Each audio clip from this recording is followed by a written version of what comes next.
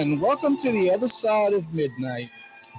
I'm your host tonight, Keith Morgan. I usually do the audio engineering, but tonight Richie's is having electrical problems, so I am sitting in for Richard, and I am picking up this from here out, and we seem to have lost our friend Ron Gerbron. Let me see if I can get him back. Let's see.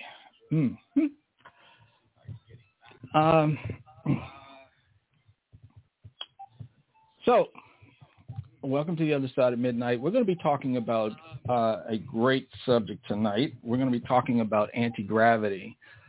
That's one of my favorite subjects because now with the military coming out with UAPs, the new version of UFOs, just their version so they can disassociate it with it.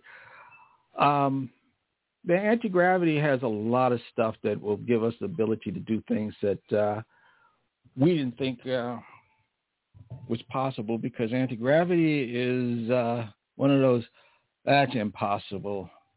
This doesn't fit the physics. The science doesn't match, but it does.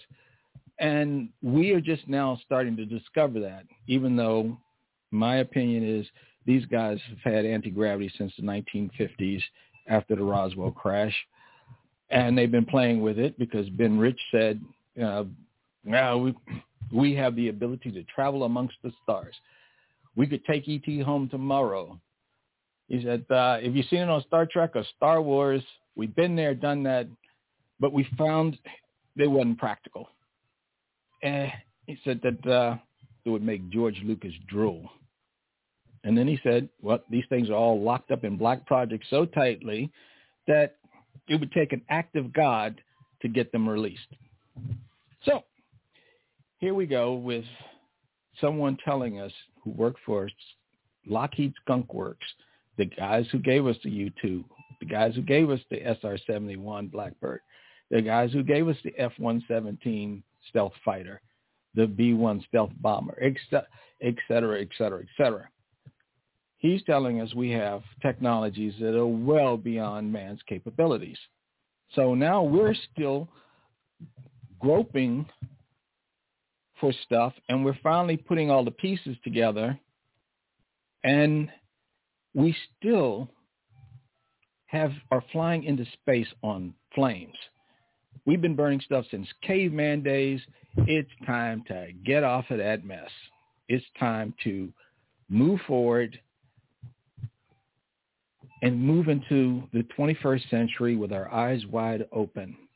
It's going to be Mark, let me see if I pronounce your name right, Soko. And he's been working on anti-gravity. So I'm not going to keep him off any longer because I want to hear what he has to say. But we had a nice conversation before the show, but we're going to be talking about anti-gravity. So here's Mark. Hi, Mark. How are you? I'm doing okay. It's just past midnight here on the East Coast, and we're getting hammered by Hurricane Henry, outer bands, and I'm here in the lab in Hawthorne, New Jersey, and we're ready to talk about anti-gravity. Like, where do you want me to start? Well, give me a history of the beginning. Yeah, tell me who Mark is. Tell me how Mark got into this whole thing and what excited him to say, let me look at something that most people think is impossible. Okay, so that really started with my childhood. I grew up in a very religious family, religion being Judaism, in Lakewood, New Jersey. My Hebrew name is Yisrael Meir, which means to enlighten the Jews, and Meir in English is Mark. That's where the Mark Sokol comes from. And I went to a very religious school, the Lakewood Cheder, which translated the Torah into Yiddish. It was a very ultra-Orthodox upbringing. And at the age 13, my dad was in Israel for a short while learning there, and he came back. On the way back, his flight turned around and flew back to Israel. It said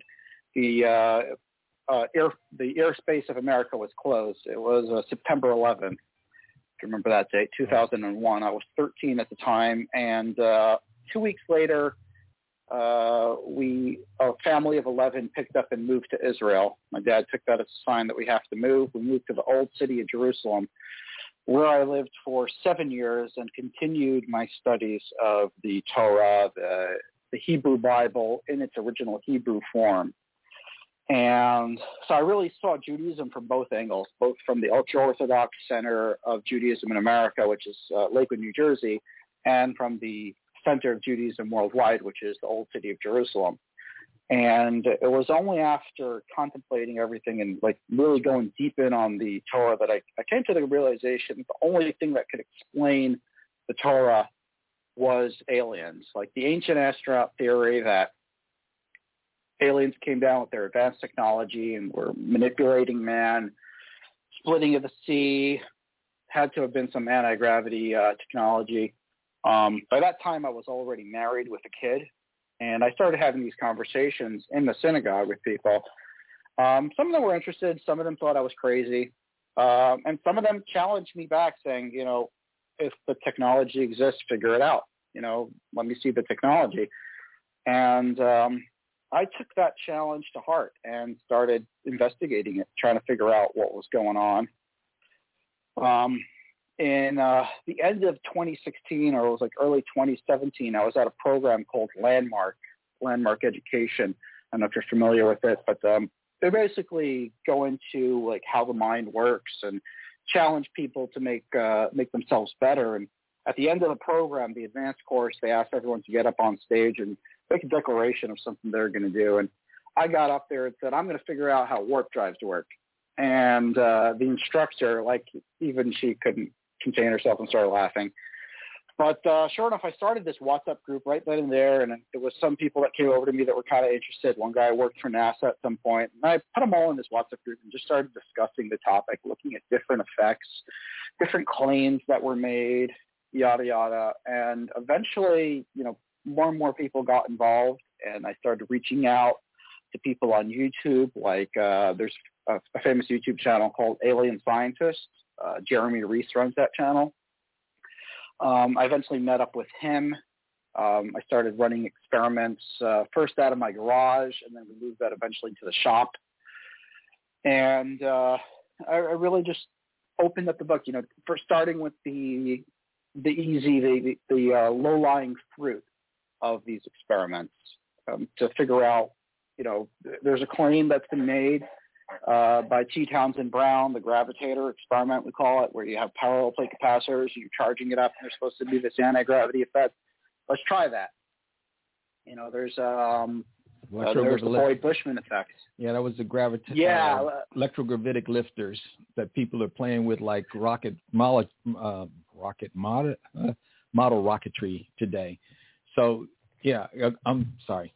The electrogravitic thing is really, it should have been something that people should have been paying attention to. The Mythbusters did a thing about it. They built a lifter, and Grant Imahara couldn't get it to work, so he called the guy that he bought the kit from. He talked him through, and when it lifted up, he was falling off his chair. They said, oh, it's putting out a 1 mile an hour ion wind, and that must be what's lifting it. So they built a vacuum chamber out of clear plexi, and they put it in there, and they turned it on and said, see, it's not lifting in a vacuum because it's that 1 mile an hour ion wind. And you could see on the dowel rod in the front, they were burning the dowel rod because they got grease from their fingers on the dowel rod. So the high voltage was running down the dowel rod, burning the dowel rod, and it was glowing embers. And anyway, that technology does work. It works in a vacuum. And T. Townsend Brown proved that back then. So I'm sorry. Go ahead and. I'm not so sure. I'm not so sure about it working in a vacuum. We've never seen it work in a vacuum. One thing I could tell you about vacuums that I've learned only through experimentation is that as you get closer to a full vacuum, there's a point where the atmosphere inside the vacuum actually becomes more conductive. So until you pull that really strong vacuum, you're not actually looking at what the craft would operate like in space. Ioncraft do work. They work off of the process called electrohydrodynamics, which is high voltage creates this ion wind effect where ions are basically atoms or molecules that have an extra electron or a removed electron, and they want to come back to equilibrium, so they have it for their outer shells and whatnot. So they either, if you're charging them negatively, that means they're getting an extra electron because an electron is a negative charged particle, and they're looking for a positive source, and they would go to anything that has that positive source and pick up that deposit that electron on that source, and the movement created from the particle or the molecule going down creates thrust that lifts the craft up. The main principle behind electrohydrodynamics is that electrons, or the lack of electrons, meaning when you have a positive potential at the lack of electrons, gets emitted from sharp objects and gets attracted to round objects, which is why the lifters usually have a sharp edge and then a rounded edge. I came up with this new design for a lifter, which is basically a piece of aluminum foil that's been shaped in the shape of a bowl. Then you have a rod, usually like a straw, plastic straw, and then you put some sharp wires on the top. That's where you feed the high voltage electricity. But it works either way. You can have the high voltage on the rounded end on the bottom too. That will work just fine. The problem is of course, then if you had that voltage there, it would short out to the ground right below it. So it's a little engineering challenge. It's easier to have it on the top. But that's an easy way to do it. I actually had some kids come over to the lab a couple of times, and they make these little Ioncraft to half an hour to make them. And then we bring them into the back of the lab, charge them up to around 50,000 volts, and they all start to fly. It's a pretty cute project, but it's not anti-gravity in any shape or form. It is just electrohydrodynamics, like I explained before. The B-2 stealth bomber does use this principle to help out with the thrust. I think they're getting their high voltage potential off of the jet engine. And the leading edge, yeah. Yeah, that's where they put the high voltage. But the high voltage is coming from the jet engines. There's a way to turn high heat into high voltage.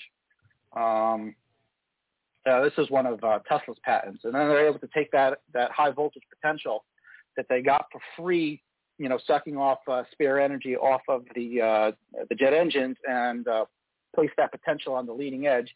What that does, high voltage, it acts like two magnets that you're trying to press together.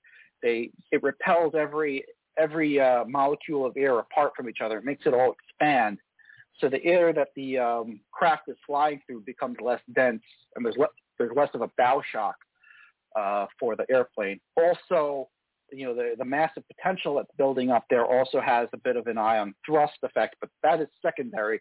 The real thing that they're looking for is to reduce the bow shock in the front of the B-2, which is kind of important.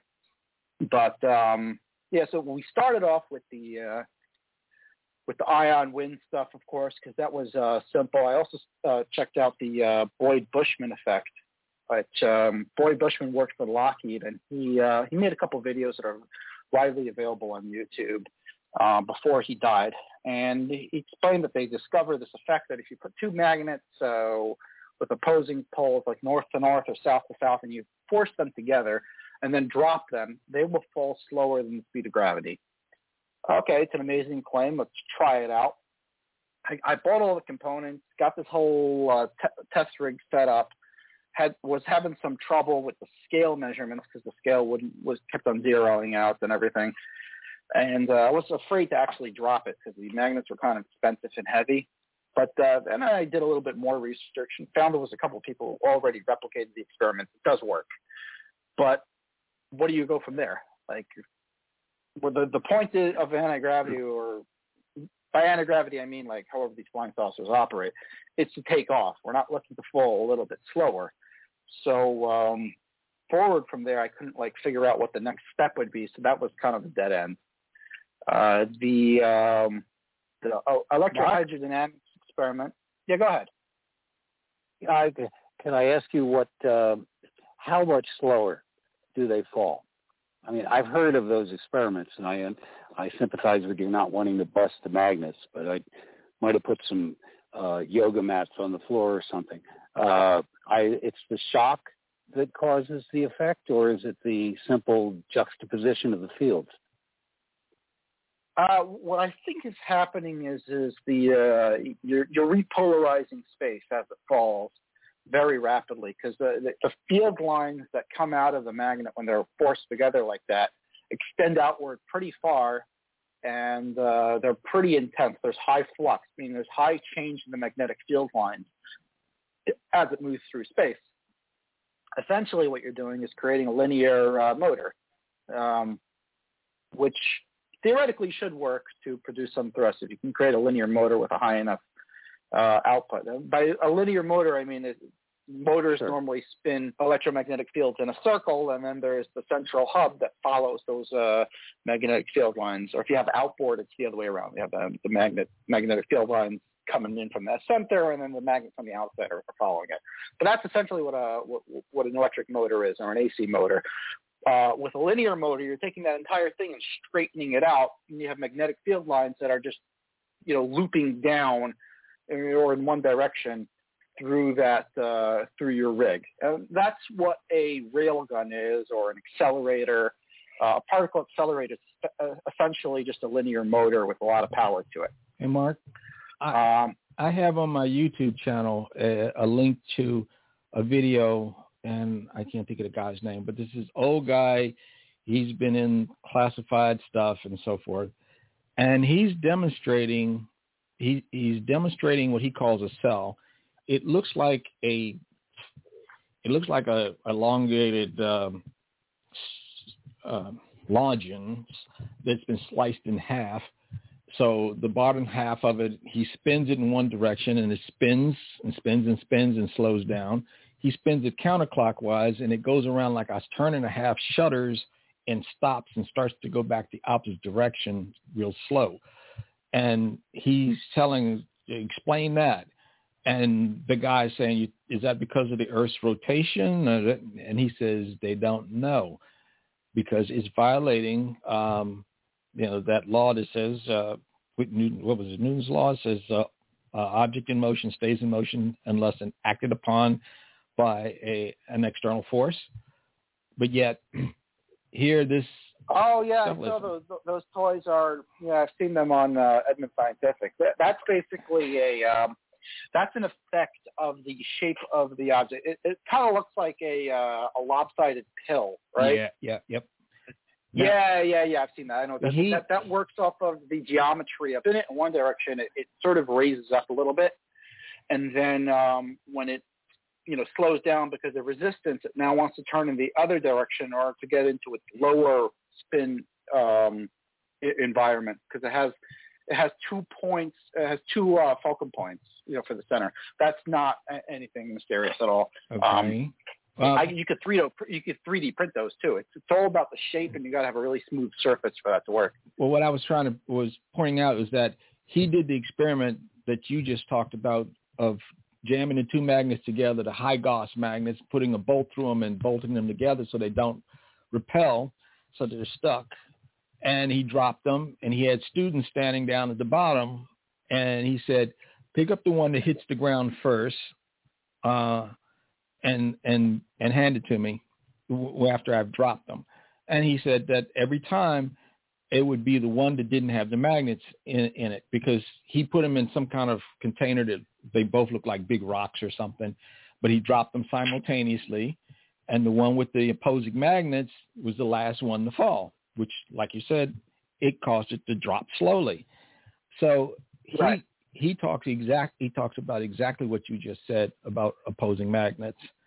So I found that was very interesting that he had that kind of technology. I mean, theoretically, it should work. It's because empty space is not truly empty. There's something that's called the permittivity and permeability of space-time, and it's a value that doesn't equal zero. And by permittivity and permeability, we're talking about the dielectric strength, or the amount of voltage that can be contained in empty space before it arcs over. So the resistance of space-time is not infinite. Also, the reluctance of space-time, meaning the magnetic permeability of space-time is not zero as well. There's a certain amount of magnetic flux that can be induced in space-time. And this is what basically gives us the speed of light, is those two values. The speed of light isn't really about light. It's more about the speed of inductance inside space-time. And when you change the orientation, the spin orientation of these flux lines very rapidly as the magnets are falling through space, you're dragging space-time along with it, in a sense, slowing its fall. And it's expected to, even according to modern physics, they would expect something like that to happen, although it would be a very small effect. And getting back to the other gentleman's question, we're talking about 1 to maybe 2% difference, not even. It's a pretty small but slightly noticeable effect if you dropped it from a high enough distance. I'm dealing with pretty powerful magnets, so I was afraid to go and sacrifice them like that. If I included a rope or something to catch it, that would probably interfere with the test measurements, because you're dealing with such a small number. Mark, you weren't doing it in a vacuum. Did you try doing it in a liquid? You could slow the whole process down. Yeah, but if you're doing it in a liquid, then you're dealing with the inductance of the liquid. I mean, if you took a changing magnetic field and put it next to a liquid, the liquid would start to spin, unless it was had almost no conductivity. Liquids are affected by magnetic fields, especially mercury. We did an experiment once where we had a vial of mercury here in the lab and spun a field around it using a little Dremel, and the mercury was spinning pretty fast. Sure. Those effects are real. They are expected. They're field effects. You're talking about interacting with the field around the craft. To create. Okay, I'm still digesting the inductance of the void that you were talking about. Got to be careful that we need a nerd alert button. You have to define terms as you go along so that people don't get lost. Let's break it down. Yeah, why don't you tell me? Yeah, do it.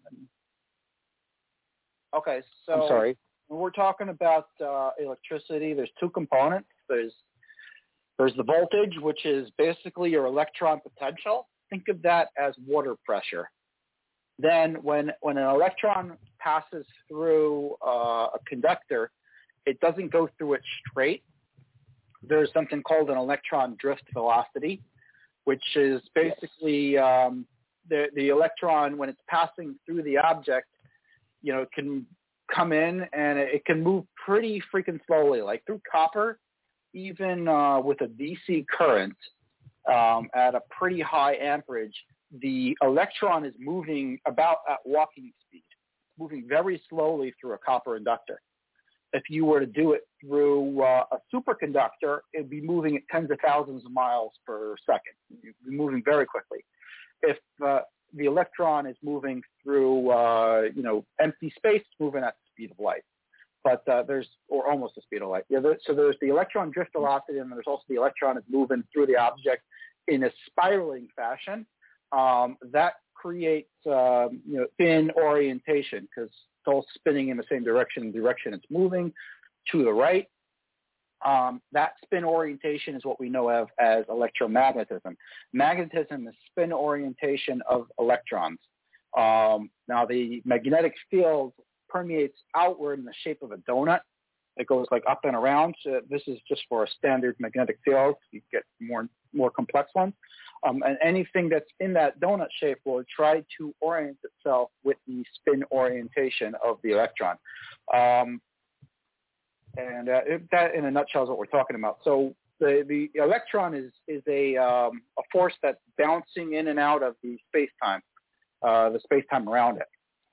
So the space-time, or the ether that's around that we're living in, is basically the carrier for the electromagnetic wave.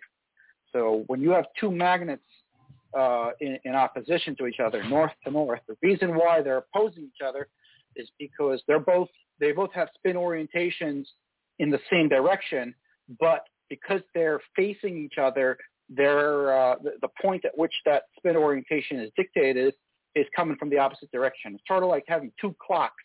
You put them in opposition, you'll see the second hands are spinning in the other direction, right? Because the motor's on one side, yeah. And when they're in opposition, they don't want to, those fields don't want to combine. They're fighting each other. That's why the magnets oppose each other. When they're both facing in the same direction, where it'll be south to north, then the magnetic fields, the spin orientations are in the same direction. They want to combine together in order to get to their lowest energy state, which is an important concept in physics. Everything wants to get to its lowest energy state. Well, why would it want to do that?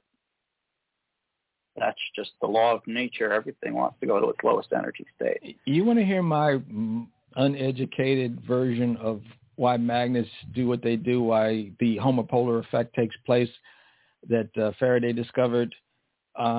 I think there is an internal current running in the magnets once the material aligns. It's not just the spin of the electrons. There is a current. When you put that disc conductor on that magnet, that disc magnet, and you spin it all as one unit, that current walks up into that disc through some kind of skin effect, and now you can tap directly into it from the center and the edge. That's your plus and minus. And now you're tapped directly into that high current that's flowing inside the magnet in this hyperdimensional realm, and that's what gives us the high current and the low voltages to give us the homopolar effect. And that's why Bruce De Palma's end machine was 500% efficient, because it was tapped directly into the magnets. He was just using a small amount of energy to move it into the conductor so he could pull it out and tap directly into that current. And we know that the current does the work. So that's my uneducated version of what's taking place. Okay, so we're coming up on the break, so that's why I kind of broke in. So I'm like maybe 30 seconds out from actually going to break. Is there anything that you want to talk about real quick, or set us up for before we come back from break? We'll definitely ask the viewers, listeners, to check out the terms current and amperage and voltage, and you'll see something called the babble in science, where what means one thing to one person can mean something to somebody else, something different to somebody else. So we'll get into that after the break. Okay.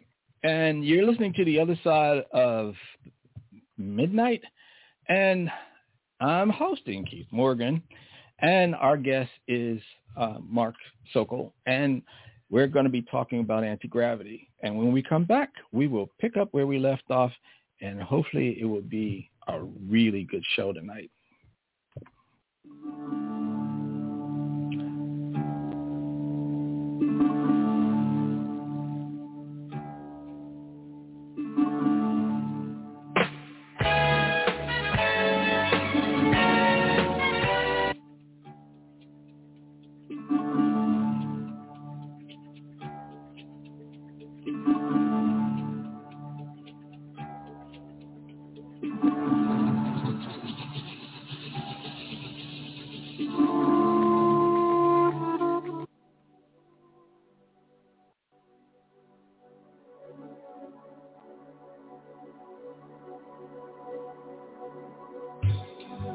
One of the ways that this organized crime system has been able to monopolize the media and has been able to control the government and control perception on a wide scale,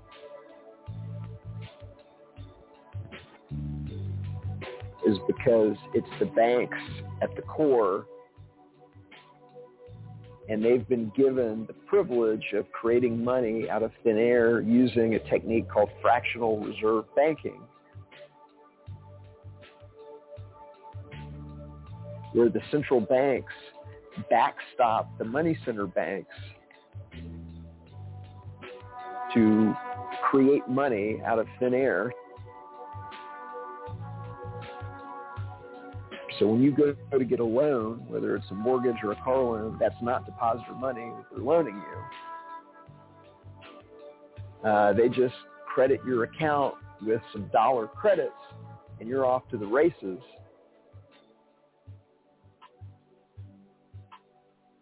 And then you spend the rest of your life paying interest on a mortgage that somebody created out of thin air. And that's the reason why the bank is the largest building in every city on the planet, because they're making outrageous profits by getting to loan money at interest that they created out of thin air.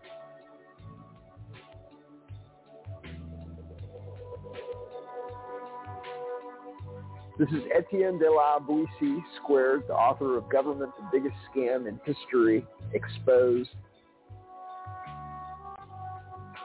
And some of my favorite conversations are the ones that I have on the other side of the news with Timothy, Netta, and Cynthia. Thank you for doing what you do and providing the service that you provide.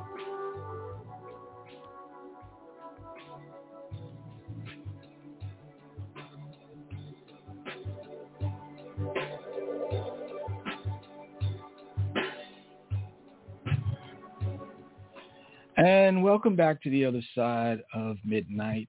I'm Keith Morgan, and I'm sitting in for Richard C. Hoagland tonight. Our guest is Mark Sokol, and we're having a great conversation about anti-gravity and a whole bunch of things wrapped up in between. So, Mark, you want to pick up where you left off?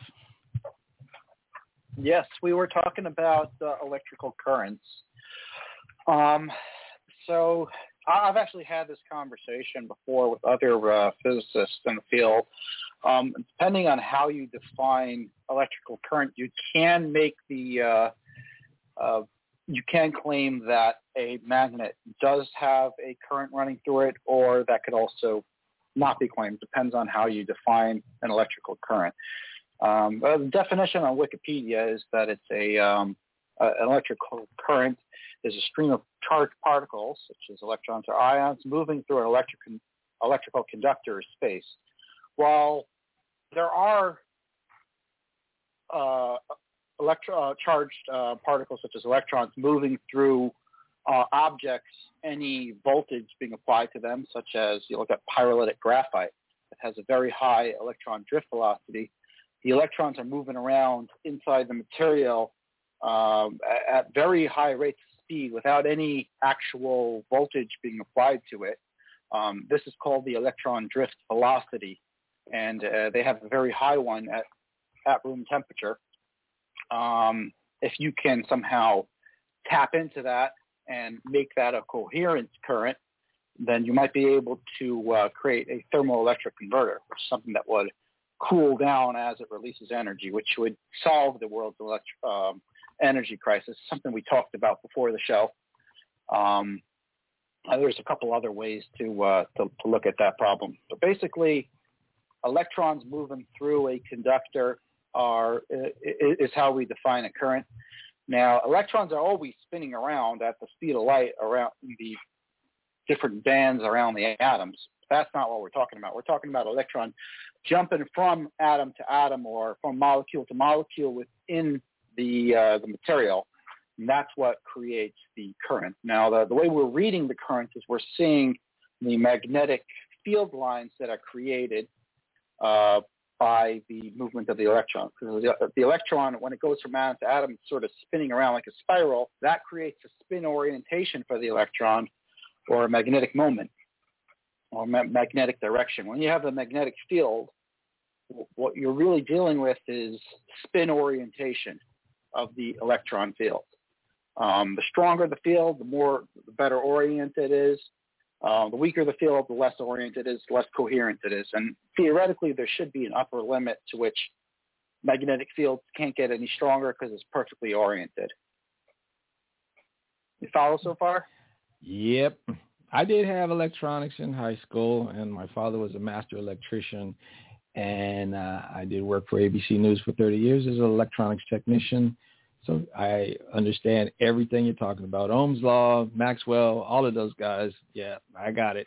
But it's our audience that we have to educate on this. So exactly. I just want to make sure that I'm breaking it down to, the simplest level possible. Have you heard of rotational magnetic fields? It's a third form of electricity. That's used for induction, right? Or just something different than I'm... Well, it's a form of electricity. Like if you were to have magnets moving through space with orientations pointing outward, you would create a spinning magnetic field in space-time that cannot be shielded against. No Faraday cage, no lead, no nothing can shield against it. It's also possible to affect objects that are not magnetic in nature, like plastics and wood, can actually be affected by these types of fields. Does this have something to do with the Hutchinson effect? No, the Hutchinson effect involves using high voltage mixed with microwaves to reach some resonance points. We're actually in contact with John Hutchinson, but he's a very interesting, or he or she, I might add, is a very interesting figure that it's kind of hard to connect with. But we'll get into the Hutchinson effect in a little bit. But essentially the way I look at electric fields or magnetic fields is spin orientation of the electrons. So when we're dealing with a device like the gravitator, which we were talking about earlier, which is a parallel plate capacitor that T. Townsend Brown claimed would move in the direction of the positive charge, maintain that position for a little bit, and then it would slowly fall back to the center. It was hanging on a rope or something like that. And this is with the charge maintained, and he said there was no ion wind effect going on there. I tried to replicate this experiment. At first, we did see effects, but it turns out they were electrostatic in nature, electrostatic repulsion we were dealing with. We had to eliminate certain wires and reorient the experiment. I did get it to a point where at around 60,000 volts with using an incense stick to measure ion flow to see if there's any wind, we were able to see that there was no wind flow. We did not see any effect once we were able to correct for all the issues. But there was a couple things we didn't do right, and I've only learned that they were relevant recently through my work with APEC, the Alternative Propulsion Engineering Conference, and learning what other teams that are working with DARPA and NASA, other teams were working on. It turns out that T. Townsend Brown was using litharge, or lead oxide powder, inside his dielectric material in between the plates. And the reason why that was important is because when you have a static electric field that's on a plate, it's different than if you have the static electric field contained inside the material from every single little atom of lead oxide that's contained in wax. It's very different contained inside the material versus when it's on just on the surface of the plate. And that may have contributed to the effect. I have seen other people replicate the experiment and were able to see some effect. And this is what's known as the Byfield-Brown effect. People there's a big misnomer out there that the ion lifter devices are Bifield Brown effect. No, that's not true.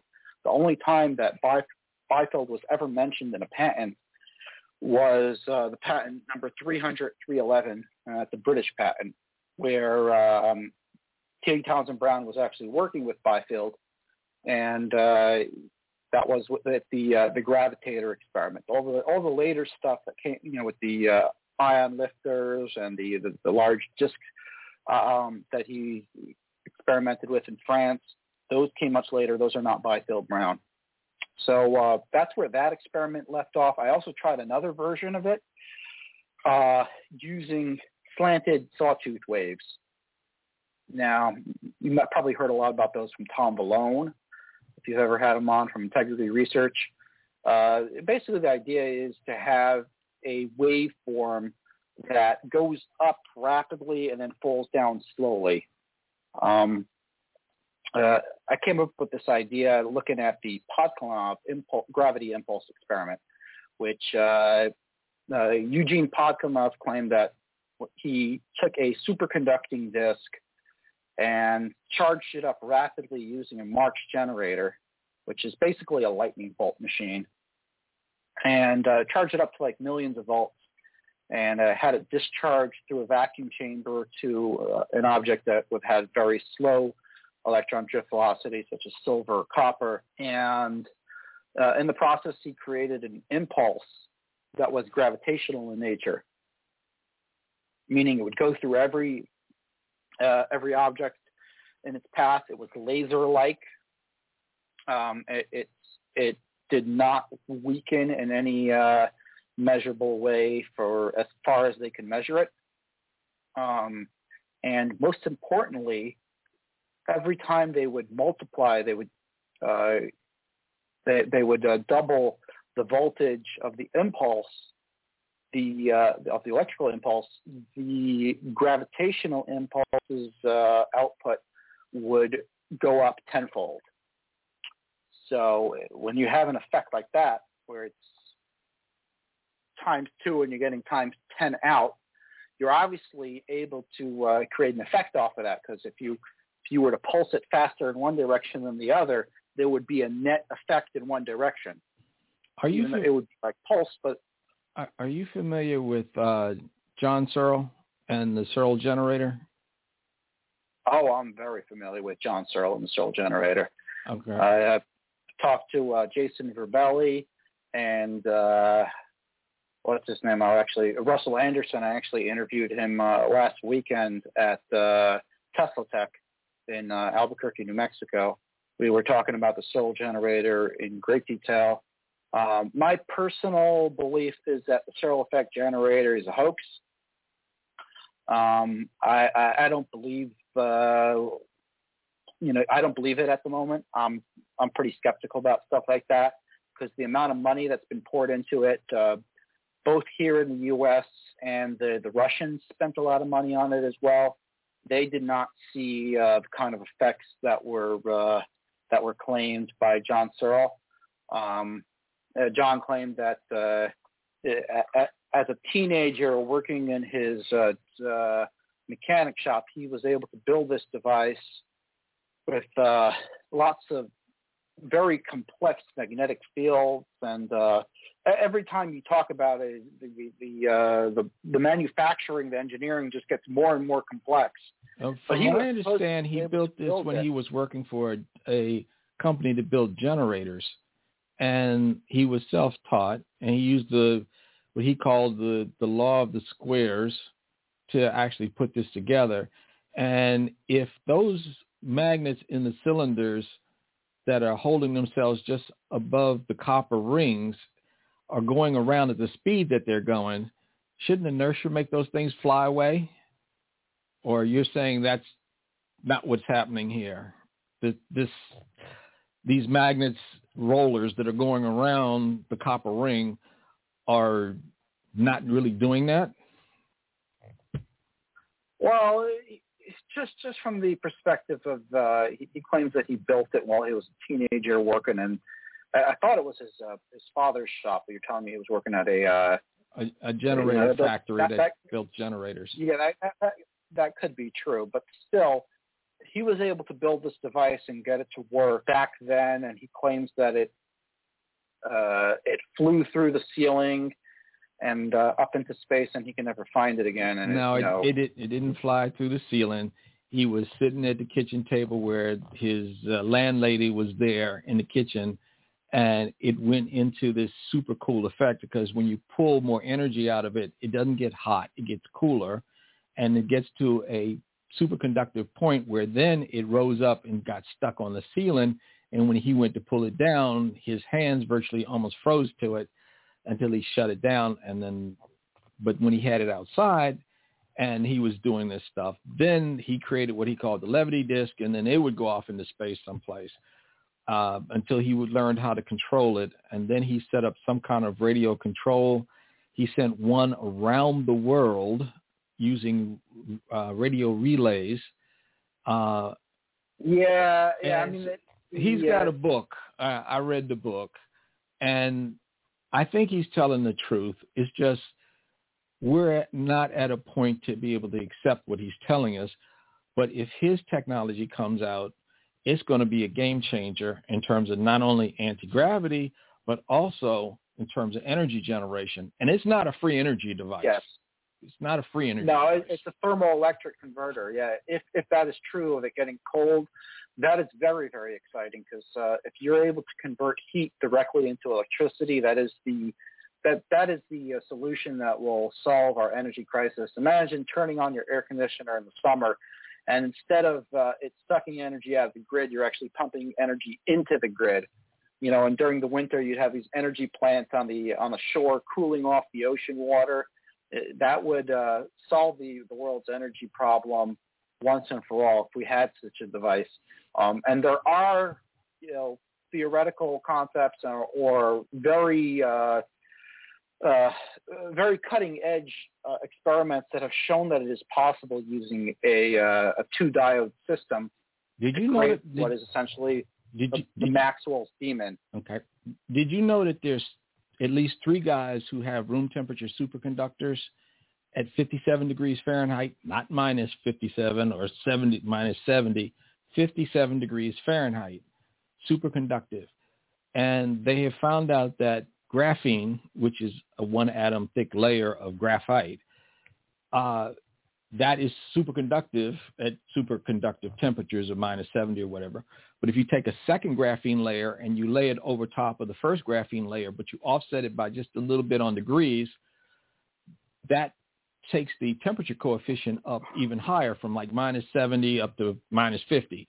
You put a third layer on it, it goes up even higher. So these 3 guys that I'm still researching and trying to find, they have superconductive devices that are at room temperature of 57 degrees Fahrenheit. So there's also the University of Albany, of Rochester, recently created room temperature, but at very high pressures. Yeah, a room temperature superconductor. That was a major discovery just recently in the past couple of months. There's also a claim that monoatomic or very thin layers of bismuth are superconducting. The thing about bismuth is the strongest diamagnetic material. And for those who don't know, diamagnetism is the effect where you apply a magnetic field, you have an opposing magnetic field created inside the material. The reason for this is that the electron drift velocity inside the material is higher than the magnetic field spin rate.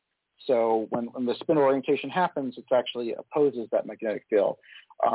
So bismuth is the strongest naturally occurring material for diamagnetism. And the only known usage for bismuth at the current time is in Pepto-Bismol, which we take for an upset stomach.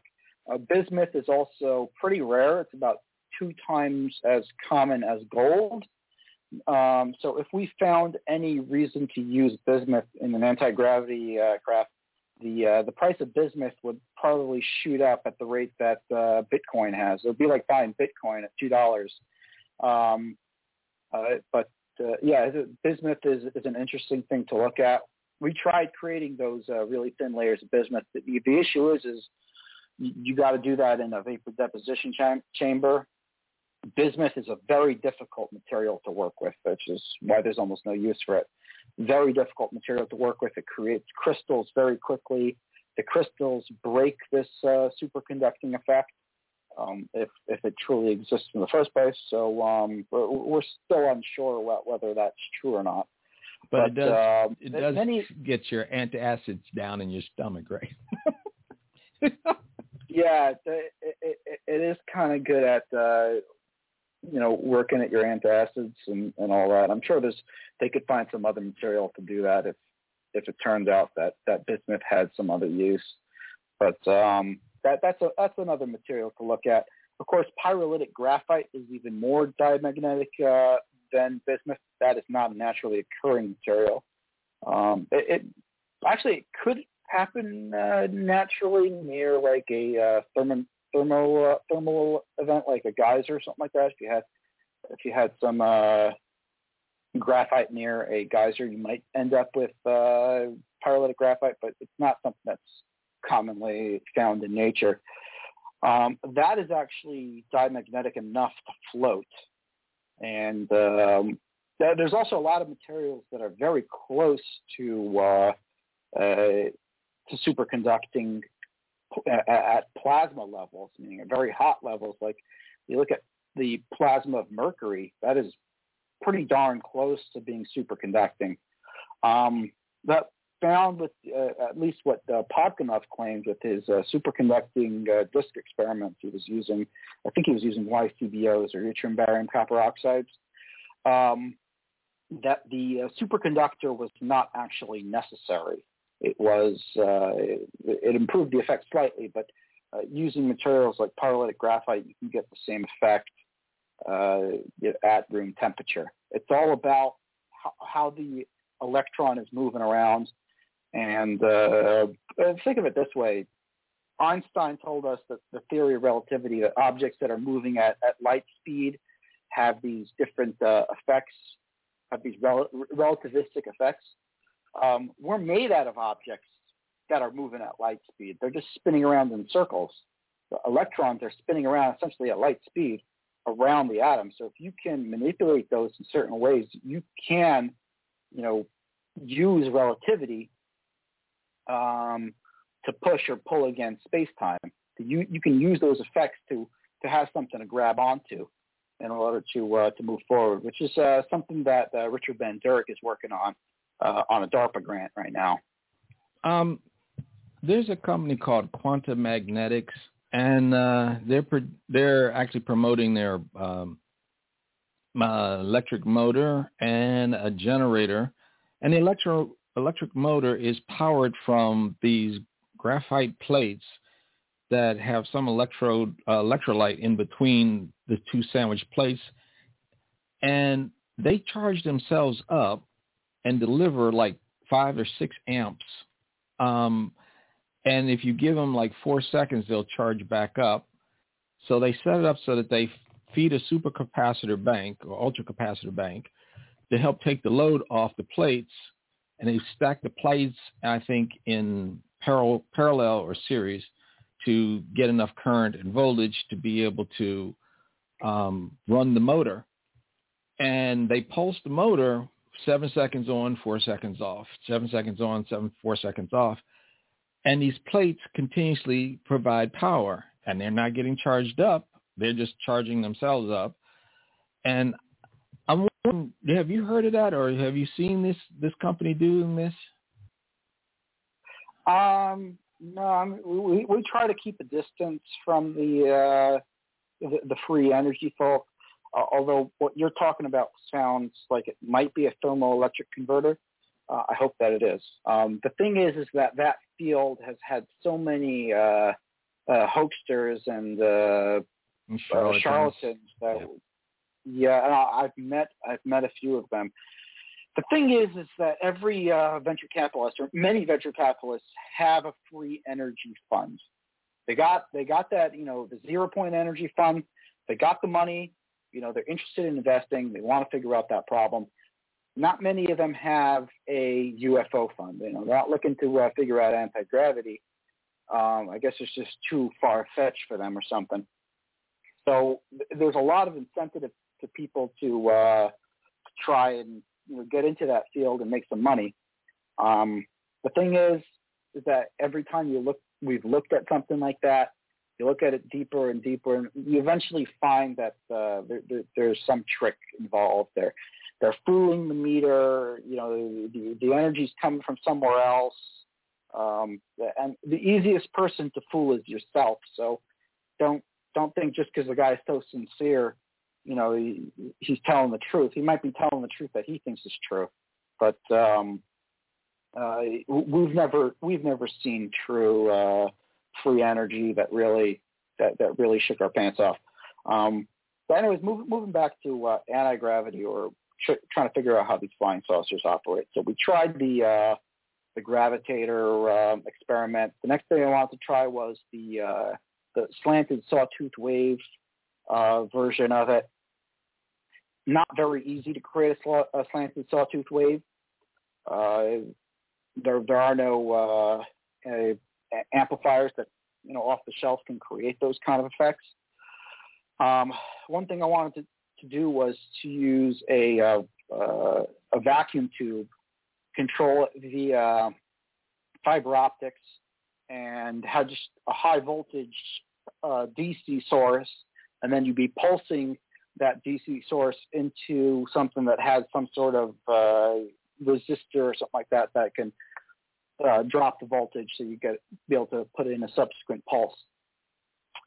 And I set it up. It worked.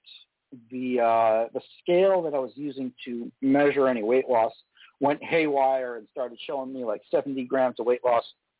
I don't trust the numbers on that scale because they were all over the place. Also, I found out later that the vacuum tubes that I was using had a maximum power output of just a couple watts. So I went back to the drawing board and searched online for a better vacuum tube, and I found that Berkeley Labs Linear Accelerator was being decommissioned, and they were selling the vacuum tubes online, and those had a power output of 186 megawatt impulse. So picked up a couple of those and got them wired up. So we're just about ready to try that impulse version of the gravitator experiment, which would possibly show us some effect. And these would all be thrust. Later on, we'll get into the inertial mass dampening devices with the Aldebaran experiment, which is something that I'm knee-deep in working on right now. That's a very exciting experiment that the government has looked into, and it's something that can really explain how these flying saucers operate. We can get that going. Okay. We're about 30 seconds out from our break. So when we come back, we'll pick up from there and try to stick on the topic of anti-gravity. But all of it comes together with a lot of other strange things that are coming out now, like the quantum glass battery and so forth. It's somehow all related.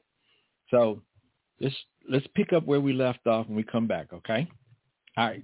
So you guys, we're on the other side of midnight, and our guest is Mark Sokol. I'm your host, Keith Morgan, in place of your regular guest, Richard C. Hoagland. And we'll be back after the break, and I'm hoping you're enjoying this show because I am having a great time.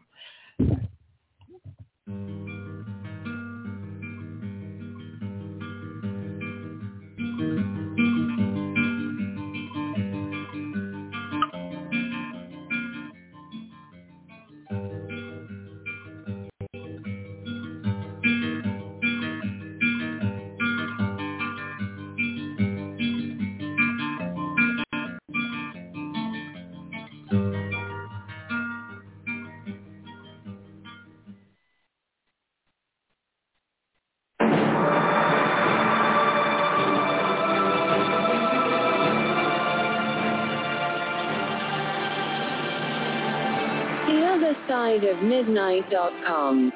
Join Richard C. Hoagland and an array of fascinating guests as we explore real-world topics and events through the lens of hyperdimensional physics. Join Club 19.5 to gain access to hundreds of archived shows. Only $9.95 per month. Listen in each Saturday and Sunday to the most compelling and thoughtful broadcasts heard in over 160 countries around the world. Real research, real data, real science. The Other Side of Midnight.com.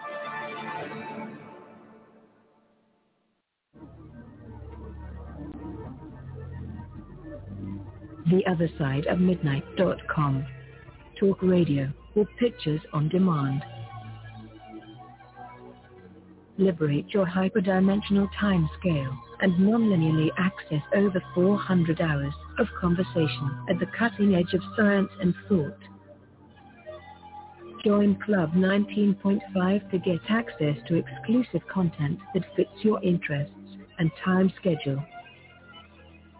Filter episodes by guest or subject. Membership costs $9.95 a month, 33 cents a day. Talk radio or pictures on demand. The Other Side of Midnight.com.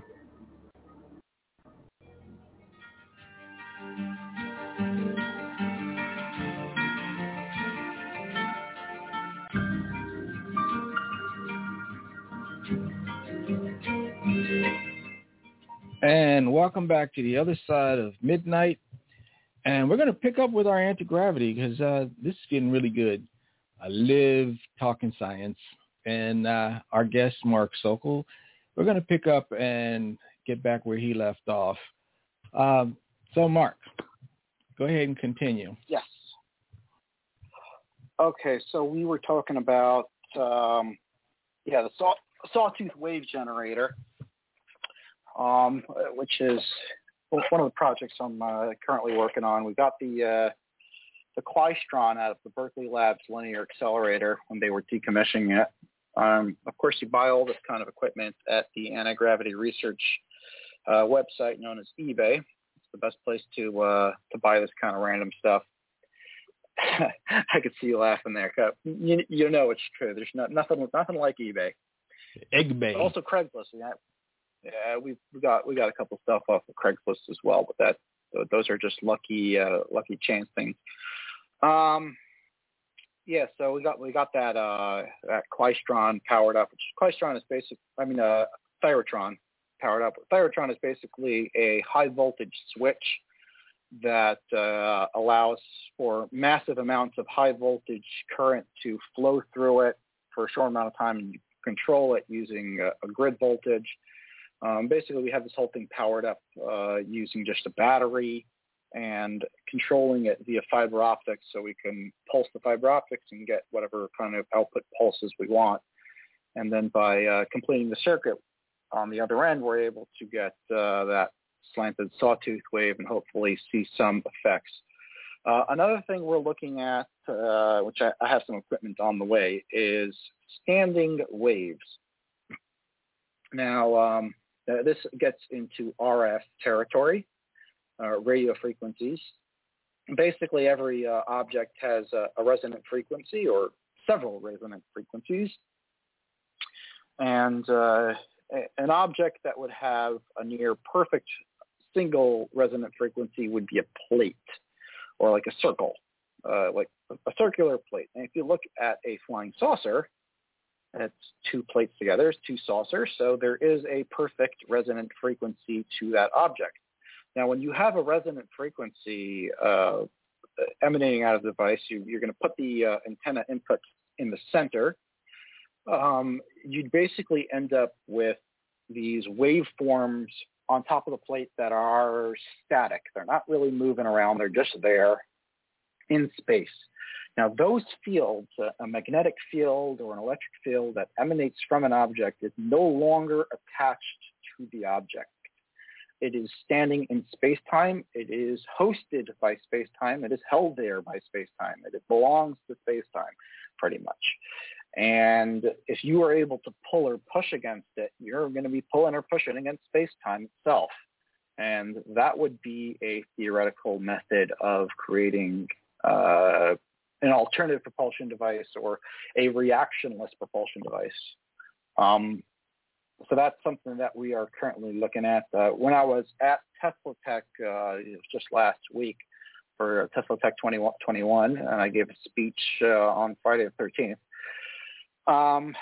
One of the earlier speeches, people were talking about, these different devices and stuff. And meanwhile, I was on my phone looking through eBay, trying to find if there was any RF amplifiers out there for my next great experiment.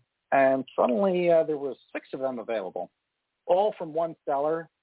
I've never seen this seller before. He happens to be 20 miles away from the hotel. And so I naturally reached out to him and went down to go check out all the goodies that he had. It turns out that these were decommissioned from Sandia National Labs, where they probably used them for anti-gravity research back in the 50s or 60s or 70s. Equipment is quite old. It's one-of-a-kind, RF amplifying devices I couldn't find anywhere else. You can't buy this kind of stuff new anymore. So I picked up a couple pallets worth of that stuff. One of the interesting things was they had some pulsed microwave amplifiers for sale. And pulsed microwaves, by the way, which is what is used in radar and also the ELSA fund I'm getting into shortly, is a method that we can potentially explain flying saucers with, or dynamic nuclear orientation, which creates this inertial mass shielding or gravity shielding effect. And the company that manufactured it was named Space. And the seller told me that he's never seen that company before. He thinks they were built internally at Sandia Labs for a specific purpose. So it's very exciting that we were able to get a hold of all that equipment and set it up here in the lab for these experiments in the future. By the way, if anyone is interested in working with us on anti-gravity research, we are open source. We, as a team, believe that the fundamental science behind anti-gravity or whatever makes these flying saucers operate is not patentable, not IP, can't be owned by anyone. It's a fundamental law of physics that has been overlooked or, at best, or intentionally hidden to the detriment of mankind. And as such, before going into a commercial environment where we're going to be manufacturing craft using whatever technology is found to work, we will be, showing everyone what does work and, moving on from there, into this new world. The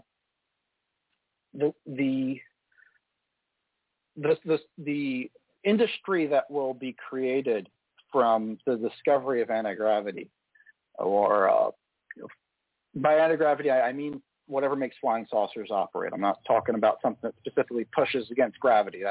Most people look at anti-gravity as a transportation system, but it actually has more potential to be able to do other things like provide energy and so forth. But I'm not so sure about that. But you don't think so? We'll see when we figure it out.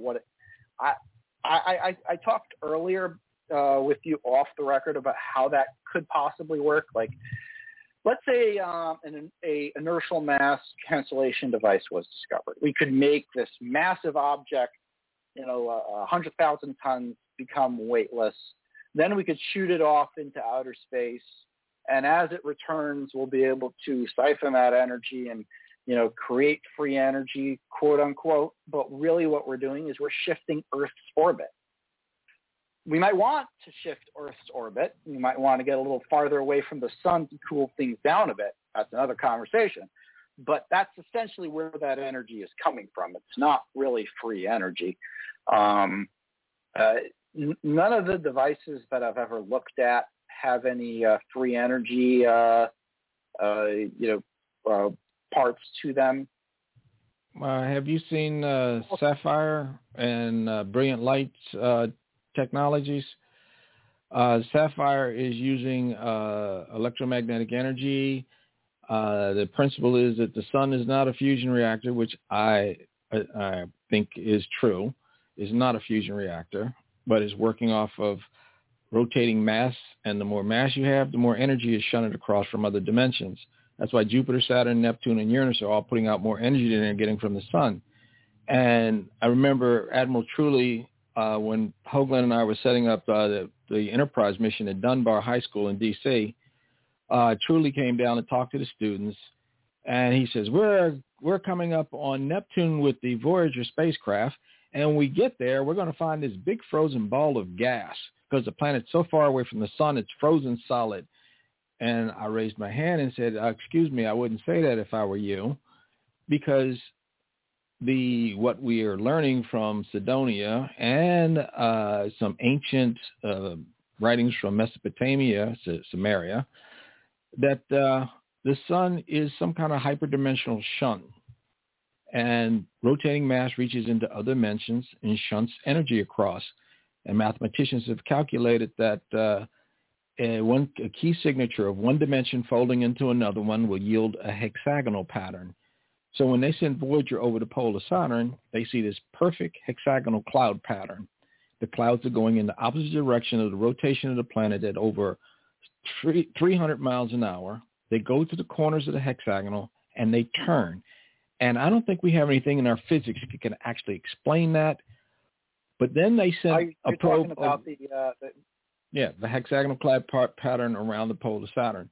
But then they sent a probe over the pole of Jupiter, and what did they see? Oh, not a hexagonal pattern, but you've got 6 vortices evenly spaced around the pole of Jupiter. If you connect the centers with straight lines, you got what? Hexagonal.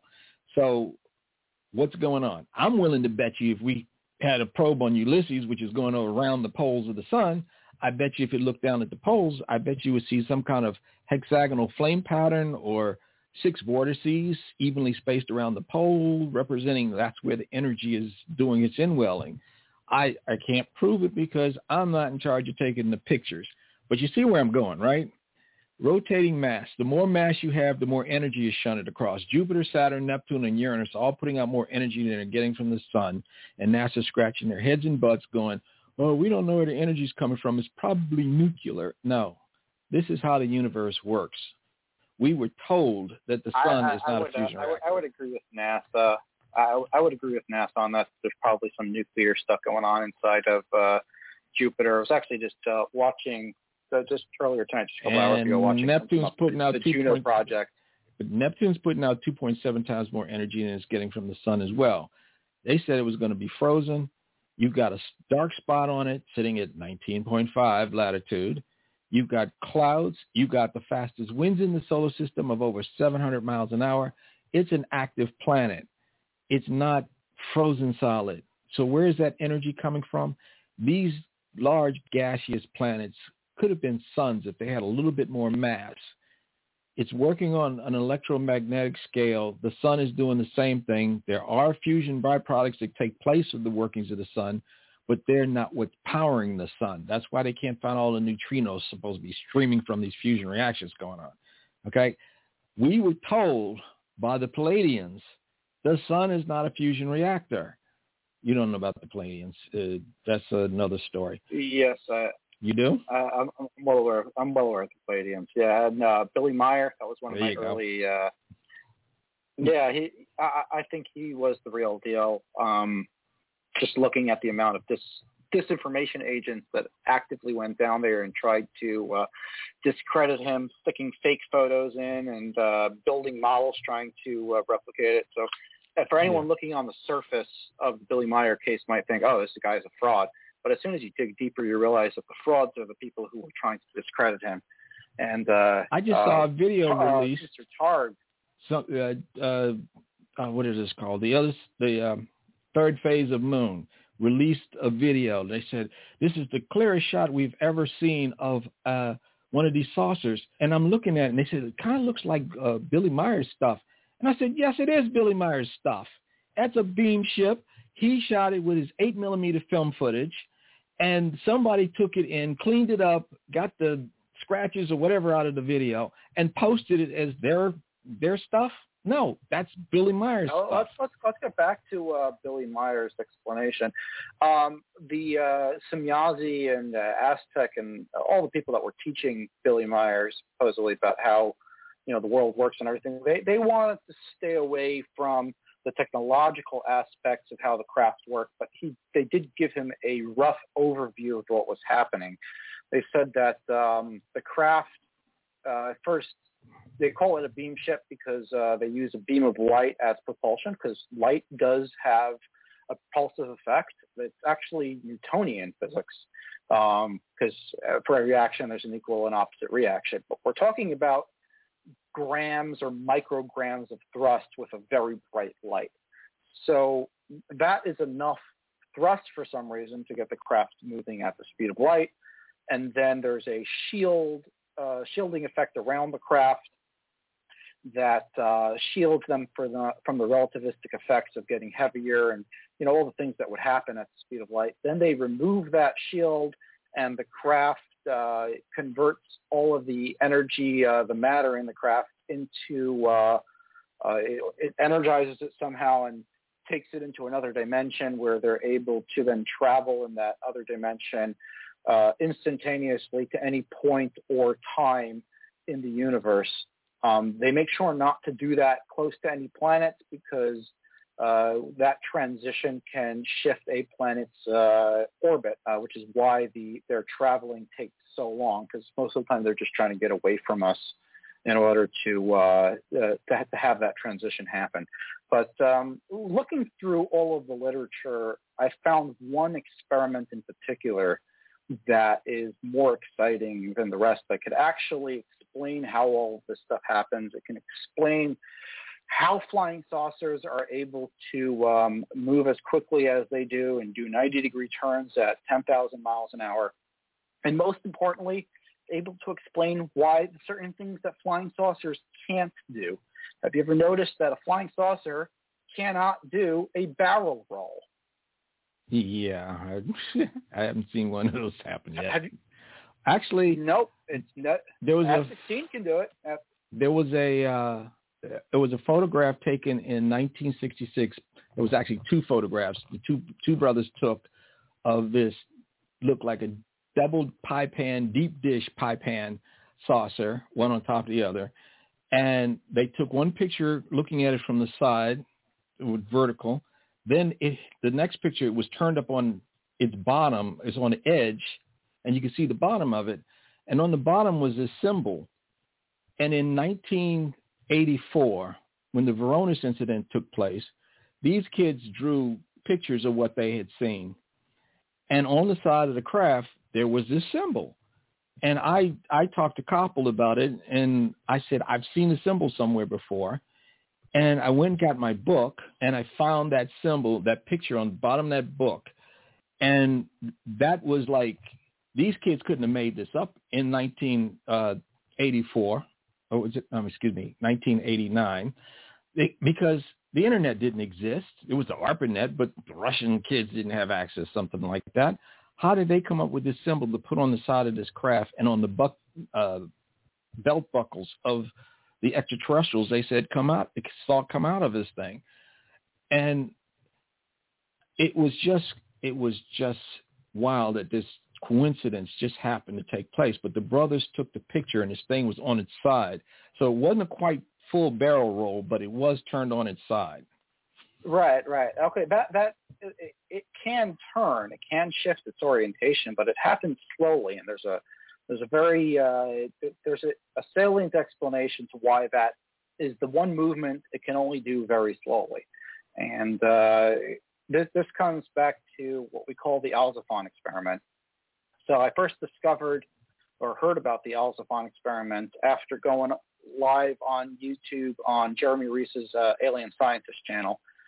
And somebody in the comments posted a link to a book by Frederick Alzafon's son, David Alzafon, which is available on Amazon. It's called Anti-Gravity with Present Technology.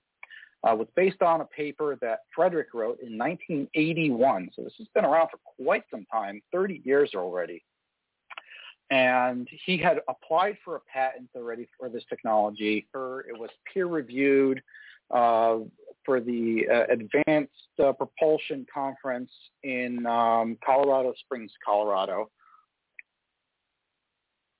And he theorized, after learning Einstein's theory of relativity and special relativity from one of the people who understood it best, at least according to Einstein, he found a couple holes in it and wanted to theorize that gravity was actually an electromagnetic interaction between subatomic particles. What do we know about gravity that is indisputed is that it comes from the core of the atom. It's not coming from the electrons. It's coming from mass. There's a direct correlation between mass and gravitic interaction. The denser the mass is, the more concentrated the gravity is. It's always attractive. The state of the matter does not change the gravitic effect, meaning the temperature or the magnetic properties do not change how strong the gravitic effect is, at least as far as we can tell. So it's coming in the core of the atom. What do we have in the core of the atom? We have these subatomic particles, which are essentially electromagnetic energy or light that's spun around on itself.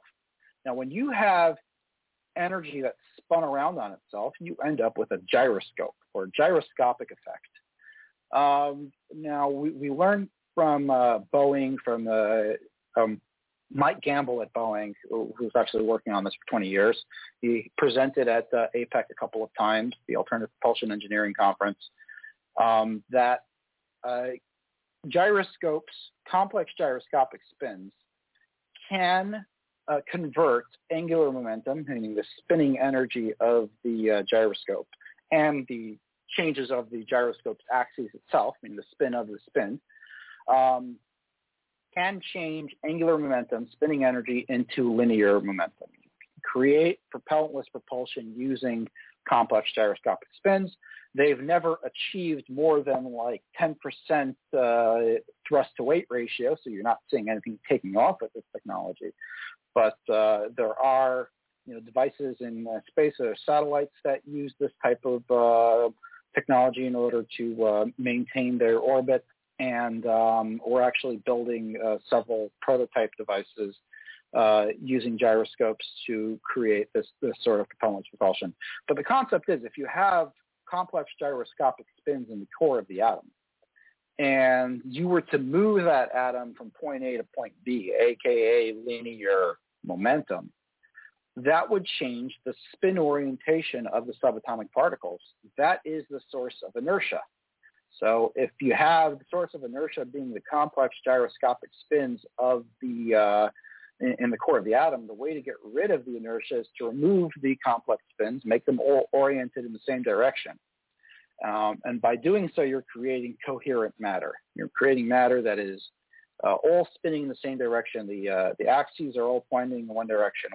If you ever held a gyroscope in your hand, you'll see that it's free to move along its plane and its axes without any resistance. But if you try to change the axes, the axis spin direction, you'll see that you'll be pushing against forces at a 90 degree to that change of movement, which is what we see with flying saucers, that they are able to zip off along the axes and along the plane of the craft, but they're not able to change that axis very rapidly, because in order to change the axis, let's say the craft weighed 10 tons in a normal sense, but if you got rid of all the mass of the craft through dynamic nuclear orientation, through orienting the subatomic particles, the craft now weighs a couple of grams along its plane and axis. If you wanted to shoot off in a different direction, than what the axis was pointing at, you would have to then move 10 tons of mass into a new orientation, and then you'd be free to fly off in that new direction. And the craft used many different methods to achieve that small amount of thrust that they need, because dynamic nuclear orientation or this inertial mass cancellation effect does not provide thrust. It just makes the craft weightless. This can also explain how the pyramids were built, how the sea was split during the Exodus, and lots of other effects that have boggled science throughout the years. Namely, how can you make the pyramids? Well, if you can make things weightless, that makes things a lot easier. This also explains why flying saucers, when they're operating near the ground, they can disturb the ground below them, because the ground is becoming weightless in itself. But essentially what we're doing is creating nuclear magnetism. We're bringing spin orientation. Instead of the spin orientation of the electrons, we're bringing it down to the proton-neutron level in the core. So we're creating nuclear magnetism. Like electromagnetism is spin orientation of the valence electrons. Nuclear magnetism, spin orientation of the core. A laser, for instance, is a coherent light. We're creating coherent matter in order to get rid of the inertial effects and make a craft weightless. Now, Einstein famously said that nothing can travel faster than the speed of light. Now, to rephrase that, the only thing that can travel faster than the speed of light is nothing. So first we have to make the craft weigh nothing, and then we can travel faster than the speed of light. And when you're moving faster than the speed of light, you'll probably be able to move through time as well. And this explains in some way how the craft that Semyazi and Billy Meyer were traveling on works, because they got going up to the speed of light. They had some sort of shield effect. And that shield effect is something we will get into at the next segment. It's actually a very interesting thing that involves, of all things, a 3M plant here in the United States. And also the arrows that the Egyptians were firing at the Jews in the Old Testament came flying right back at the Egyptians, according to the Old Testament account. That is, those things are actually related, and we'll get into that after the break. But okay. The Alciphron experiment essentially uses EPR to achieve this dynamic nuclear orientation, or electron paramagnetic resonance. That is something similar to what you find in an MRI machine or a magnetic resonance imaging machine. Start off with a homogeneous or a laminar magnetic field, which is essentially spin orientation of the valence electrons, and then you pulse the electrons at their precession rate, which is the spin of the axes, which is way up in the gigahertz range. It depends on how strong the magnetic field is. It's a direct correlation between the strength of the magnetic field and the Larmor precession, which is the spin, the spin of the axes, or the precession of the axis. Okay. Earth has a precession as well. Happens every 25,900 years. We call that the precession of the equinox. The electron's precession happens billions of times per second, depending on the strength of the magnetic field. Okay. And we energize that spin and use it to orient the core. Okay, we're coming up on the break, and we lost Ron, so I got to get Ron back in as well. But I'm going to. Oh yeah, we love you, Ron. I'm going to bring up a subject. It may be a sore thumb, and it might not be, but we'll find out when we come back, and I'll ask you about it. Okay? So you guys, you're on the other side of midnight. I'm your host, Keith Morgan, sitting in for Richard C. Hoagland, and our guest is Mark Sokol, and we're talking anti-gravity and a whole bunch of little things stuck in between, but we're having fun. So as soon as we come back from this break, I'm going to ask Mark about a real controversy that's been around for a little bit and see how he thinks this technology that has been mentioned before works. Okay.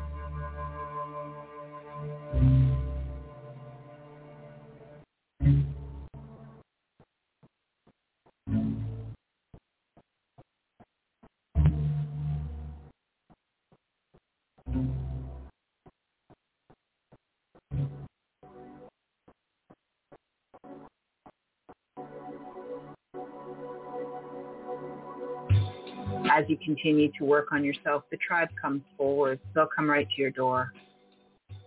So just keep doing the work and it'll come together.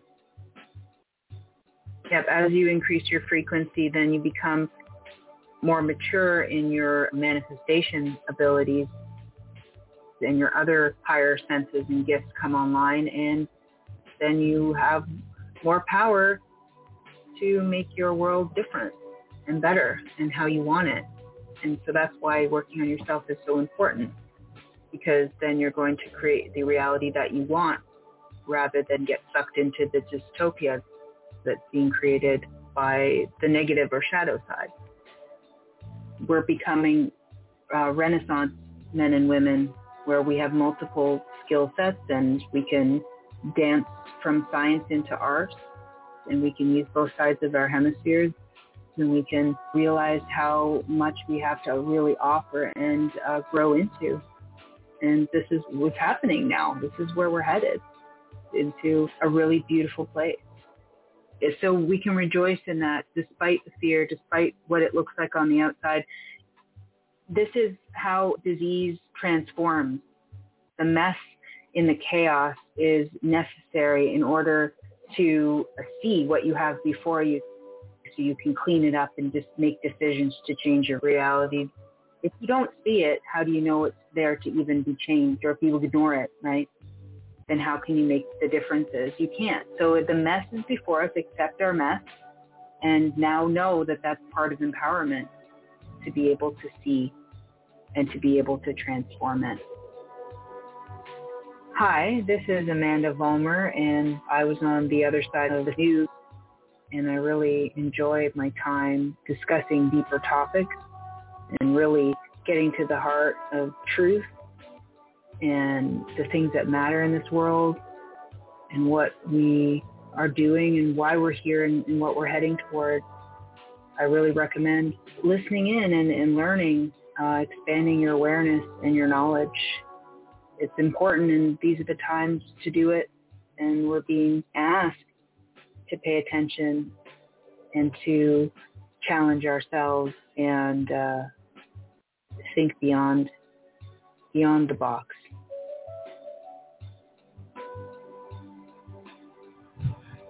And welcome back to the other side of midnight. And we've been having a great conversation about anti-gravity with our guest, Mark Sokol. And we're going to pick that up, but I'm going to ask Mark about what he thinks about this one subject. Mark, you're familiar with Bob Lazar, right? Oh, yeah. We could get into Bob Lazar in a minute, but can I just finish up the Alzaphon experiment? Sure, go ahead. Because that's something that I'm actually working on at the moment, and it's pretty exciting. So before we were talking about creating this state of coherent matter where all the spins are going in the same direction. Now, there's a lot of ways to create spin orientation or dynamic nuclear orientation. I actually got the book on it. The latest book that's written on the subject was actually put out in the 60s and is fairly available. So it's not something that's really taught in colleges anymore. EPR, or electron paramagnetic resonance, is a similar effect. What they're doing is hitting the electron at its Larmor precession at the frequency that the axis rotates, and that is directly correlated to the strength of the magnetic field. So there's a gyromagnetic ratio of 28.025 gigahertz per Tesla, meaning the stronger the magnetic field is, the higher the frequency precession. So what we need to do is get a homogeneous magnetic field. The sample material that we're going to be testing for weight loss, the entire sample sitting in a magnetic field of exactly the same strength. That's not an easy effect to achieve in a laboratory setting without building an entire ship, actually. You need a very large electromagnet, similar to what they have in hospitals for an MRI machine. So that was one of the hardest parts to achieve. And then you have to have microwaves that are pulsing. Normally in EPR, they have a continuous microwave impulse to just continuously be energizing it. But if you want to get the subatomic particles energized or oriented, you need to pulse the valence electrons, energize them a bit using their precession, and then they're able to transfer over that extra energy to the core using a process called hyperfine coupling. And you do this in pulses every couple of milliseconds. Depends on the temperature of the sample and the material the sample is made out of. Frederick Elzefan recommended using aluminum or magnesium for this experiment because aluminum has a very high dynamic nuclear orientation retention time at room temperature. Colder you make the material, the longer they're able to maintain these nuclear effects, because temperature is basically just molecules shaking around, and that induces randomness or incoherence. So we're using aluminum as he suggested. Also, we throw in a little bit of iron, talking around 0.5% or 1% of iron in there, and that is to make sure that the magnetic field permeates the sample properly. Also, we're not dealing with a solid piece of aluminum because there's the skin effect where RF frequencies don't get deep into the material. They only move along the skin. The higher the frequency, the thinner the skin effect. And so we're using powdered aluminum and iron inside of an epoxy material, which basically ignores the microwaves. In one of the first experiments we ran, we built, this is me and a fellow scientist, Jeremiah Pop, who's also self-taught engineer and physicist working on these kind of things. I met him through the Alien Scientist channel. And he came down to the lab here in Hawthorne, New Jersey, and we ran this experiment. One of the initial tests saw some positive results of around 17.8% weight loss. There was a lot of noise in the sampling because the microwaves that we're working with are pretty small. They're around 10 gigahertz or 2.5 centimeter wavelengths.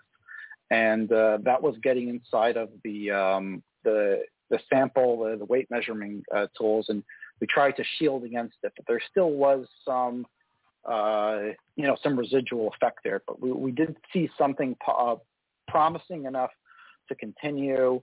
Also, the magnetic field that we were working with wasn't perfectly homogeneous. It was a home-built electromagnet, which was pretty insufficient for the experiment that needed.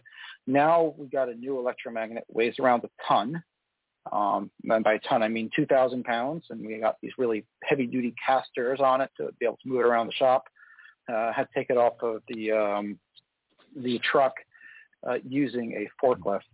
Mark? And yes. Mark, I'm swimming in a sea of jargon here. What was your experiment doing?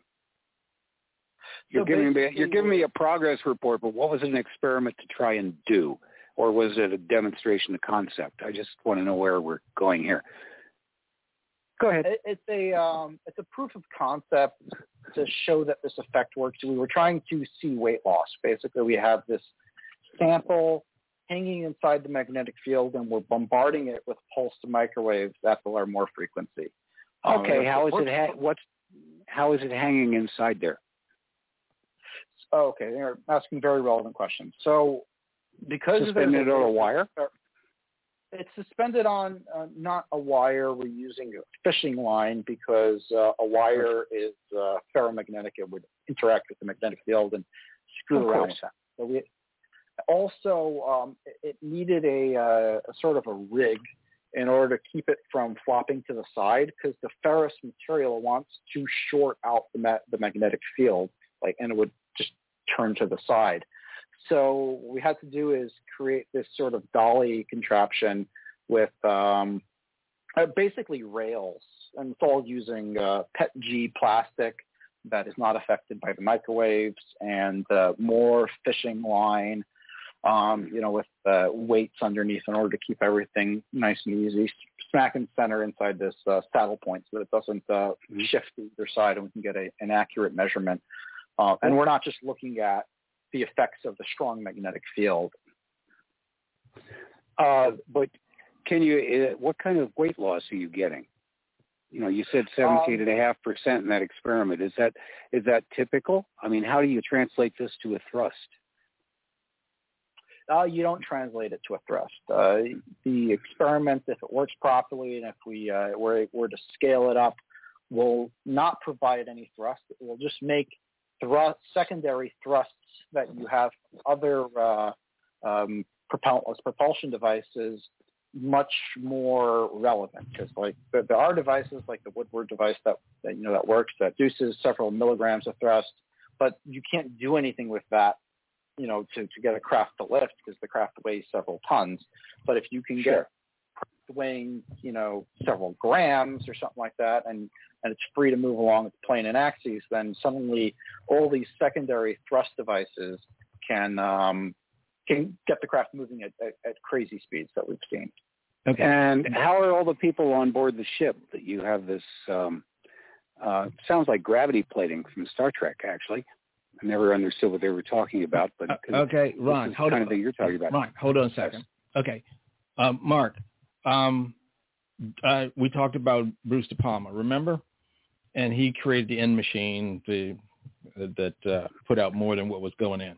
But he also did an experiment, because I think it was George Adamski back in the day when he was an abductee or contactee, and he asked them, how did these craft function? And they said it was like based on two discs rotating in opposite directions. So Dr. Bruce De Palma took this concept where he had a heavy steel slab with two rods sticking up out at a distance apart, and on top of each of the rods there were these flywheels or discs, and they were heavy steel flywheels. The whole thing weighed about 600 pounds, and he would start to turn these discs in opposite directions on the top of the rods. And he didn't have to get them going fast. He just had to get them going. And this 600-pound device would lose 6 pounds. And he called it his anti-gravity device. Now, he showed it to some people. Yeah, that's gyroscopic. That's the gyroscopic effect that we talked about earlier. Okay. That works. I've seen it work. It's never achieved 100%, thrust to weight ratio. I think the best they've ever achieved was on the order of about 10%, and that was with Mike Gamble working at Boeing, and the device weighed around 1,500 pounds and was pushing over 100 pounds of thrust. So those devices do work. That's proven technology that we've replicated here in the lab, to some extent, and we're working on version 4 of that already. And at the lab here, we have quite a manufacturing capability. We've got a large Haas CNC machine and 3D printing and high voltage electronics. So like all of these experiments that you're thinking about, we can actually replicate them here. But getting back to the Alderspine experiment, the reason why it's so exciting is because it's the only experiment I've ever seen that can really explain how these flying saucers operate and make the other experiments, like the one you just mentioned with the gyroscopes, make that effect strong enough to actually get you into outer space, to actually move you, at these crazy velocities. Essentially, if you become weightless, you can make it to the moon with a can of hairspray. So first, let's get the craft weighing almost nothing. Well, we have this massive electromagnet around the sample in order to try to get that weightlessness happening. If this were to work, we would do it the other way around, which is we'd create a magnetic field inside the craft, then have the skin of the craft inside the homogeneous magnetic field lines, bombard those with microwaves from the outside. This way, the skin of the craft will both act as a Faraday shield, protecting the occupants from the microwaves, And also, it would provide the dynamic nuclear orientation, which is necessary to make the craft weightless. Two designs come to mind. One is if you just use a large coil and follow the homogeneous field lines of it, you'd end up with a saucer-shaped device. So that would be the flying saucer shape. Another way to do it is to create a large, long coil and have the skin of the craft right outside of that coil, so just like right on top of it. And that craft would look like a cigar shape, which is a pretty common shape. We've also seen it in the Old Testament, the pillar of fire and smoke that Jehovah flew around on. That was shaped like a cigar-shaped flying contraption. And that is probably one of the easiest designs to work with. I actually have over here the waveguides that we plan on using. We've got like a flexible waveguide in order to inject the microwaves into that experiment. This way we'll be able to see if there's any weight loss, because normally waveguides are like made out of solid metal. So we've got the flexible one to see if there's any weight loss on it. So can I bring up that sore thumb again?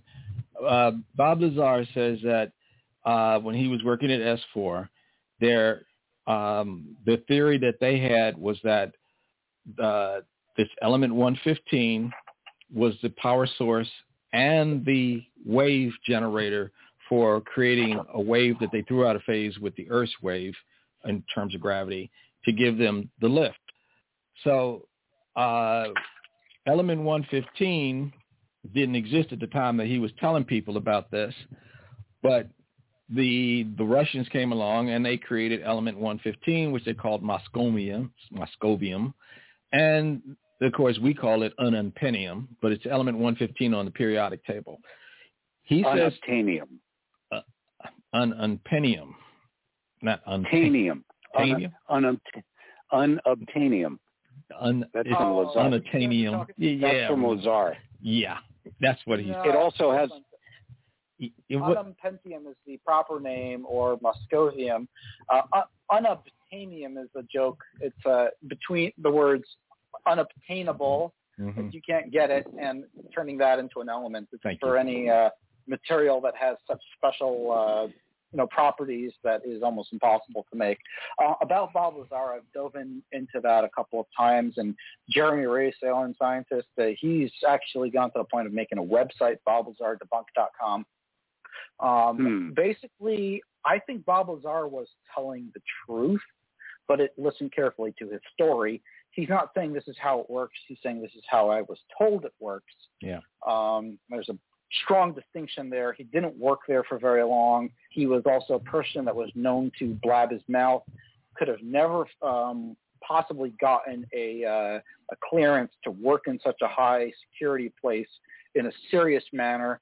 I think he was brought in as a disinformation agent, knowing that he would probably blab his mouth, and they just fed him a whole bunch of lies and showed him some real technology. But he knows that he saw something real, and he knows what they told him about it, but what they told him was complete and utter bullshit. Now let's dive into what they told him.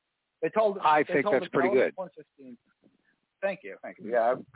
Yeah. No, I see where you're going. Element 115. There's element 115, and they're bombarding it with a neutron source. Proton. Well, tell everybody why. The mathematicians have this idea that there are little islands of stability higher up in the periodic chart, that's not the issue. There's other issues that are just, flat out impossible. One thing in particular is his explanation of how it works. Element 115, he claims, is stable. We haven't found that isotope of element 115 that's stable yet. Let's say it exists, but okay, I'll give him that. But when you bombard it with this linear accelerator and turning it into element 116, he says that magically is antimatter. Now the problem is that antimatter. Well, he said it gives off antimatter, which then falls down the tune chamber into matter. There's 100% annihilation. There's 100% thermocouple, which converts that energy directly to electrical energy, which runs the craft. He said the A wave extends outside the nucleus of the atom, and they take that A wave and they amplify it just like any other wave. Let's get back to the beginning.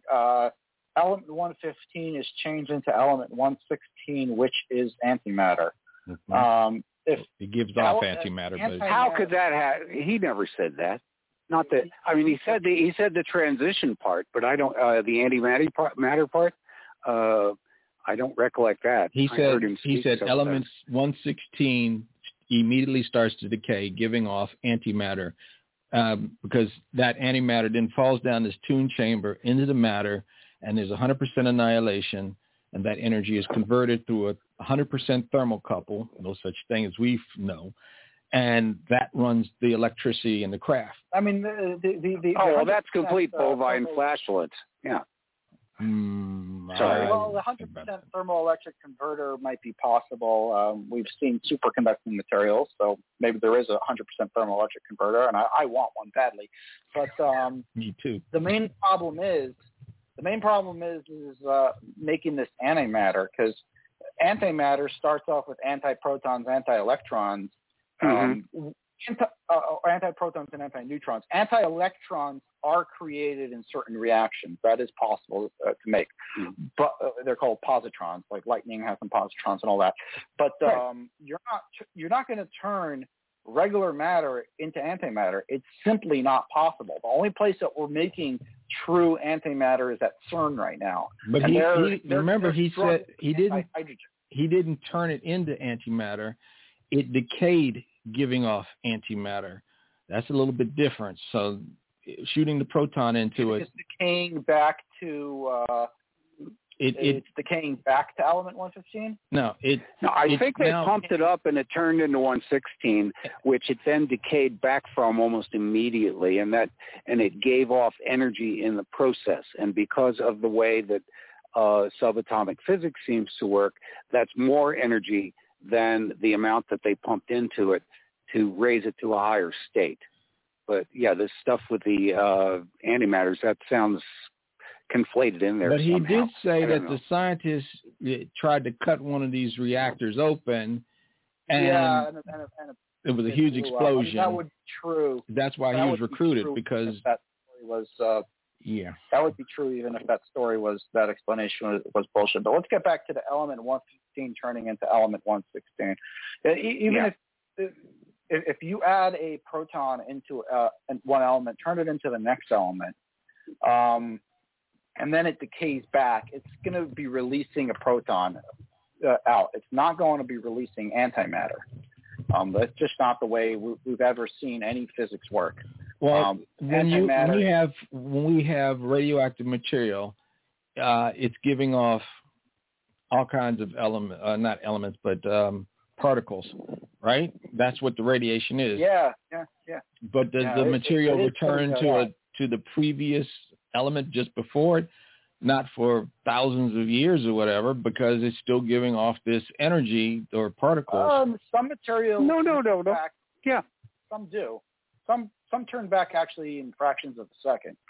Mm-hmm. Everything is. Yeah. Well, we've got the island of stability where this material is stable enough where it doesn't give off any kind of particle radiation. But when you put the proton in and you go to element 116, then it gives off an equivalent of antimatter, and then it becomes stable again because now it's 115 again. So I don't know whether he's telling the truth, but I think he was saying that the element 116 is converged completely into antimatter. If I'm wrong on that, and you're saying that it just produces one proton, one antiproton out, and then you can combine that with a regular proton, then essentially what you're doing is you're taking a regular proton and you're doubling its energy. So you're putting in one proton, you get out two protons, if that is true. But that wasn't my understanding of his explanation. And it would be amazing if such a thing worked. Another interesting thing about element 115 is the element that's right above it in the same family. Element 83 is the bismuth, which we talked about earlier, which is possibly superconducting. It's the strongest naturally occurring diamagnetic material. And that's something we're looking at deeply here at the lab. We got several pounds of it. We've been shaping into several different shapes for various experiments. But that is one of my main issues with this whole Bob Lazar story, is the fact that he said that element 116 it becomes antimatter. That's hogwash. That never happens. And any that's impossible, basically, because the particles that make up the element 115 that we just added on another proton to, they're all regular matter spinning in one direction. You're not going to get them to spin in the other direction, and by adding more regular matter. Another thing that he said that was kind of interesting is when he was in the base of the craft, he saw these. What they told him was gravity waveguides or tuned chambers, and he said they actually looked like microwaves. They said they looked like microwave waveguides, that's Alzafon. You got microwave waveguides running through the craft or through the skin of the craft, and making it weightless. So I saw some interesting synchronicities there, but that was one of the only things that they didn't tell him that was his own intuition from looking at the craft, which is why I say I think he was telling the truth and fed bullshit. Yeah, that sounds good. I've faced some of that myself. You get an information source that tells you things that they don't realize that that what they're telling you is ridiculous, or contraindicated by something that is a common sense answer, and but they want this information out there. I think you nailed it with Lazar, because I think he's basically sincere. He's certainly a very bright fellow, and this bit about waveguides. Yeah. Well, did you guys notice that he's supposed to have a portion of element 115, and when he did an interview. After he did that interview, it was like the FBI came in and raided his place for something else, but I think they were looking for the element 115. So, right, and he says he doesn't have it around anymore. Yeah, I know. I heard him discussing that on with Art at one time or another. He claims he doesn't have it anymore, of course, but so would I. He also claimed that he saw a device that they told him was the power supply. Or the reactor chamber, and he tried putting his hand close to it, and the closer his hand got, the stronger the field got to push his hand away. It was like it was push his hand away, and that's something we'll get into in the next segment. That's an actual effect that can be replicated in the lab, and it's been seen as a shielding effect around these flying saucers. So, like if you shoot a kinetic weapon at them, they'll come flying back right at you. Okay, guys, we're at the bottom of the break. Keep that thought, though, Mark, because this is getting good. Okay, and we'll be right back after we have this short break. Hopefully this will be a short break. And Ron will be back with us as well, because he got lost there for a second. You're listening to The Other Side of Midnight. I'm your host, Keith Morgan. Your guest is Mark Sokol, and my co-host is Ron Gerbine. Be back in a minute.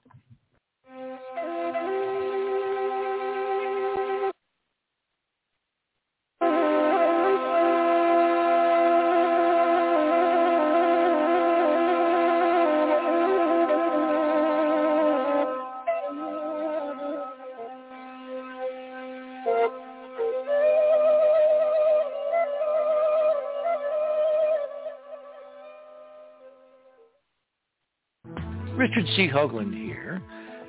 I'd like you to support The Other Side of Midnight by subscribing to Club 19.5 and thereby joining our unique and growing radio community. Tune in to listen to our fascinating guests, pioneers on the out there edge of science and thought, and gain access to exclusive member benefits. To do this, just visit our website, theothersideofmidnight.com, and click on the Join Club 19.5 link in the navigator bar or in the left-hand column.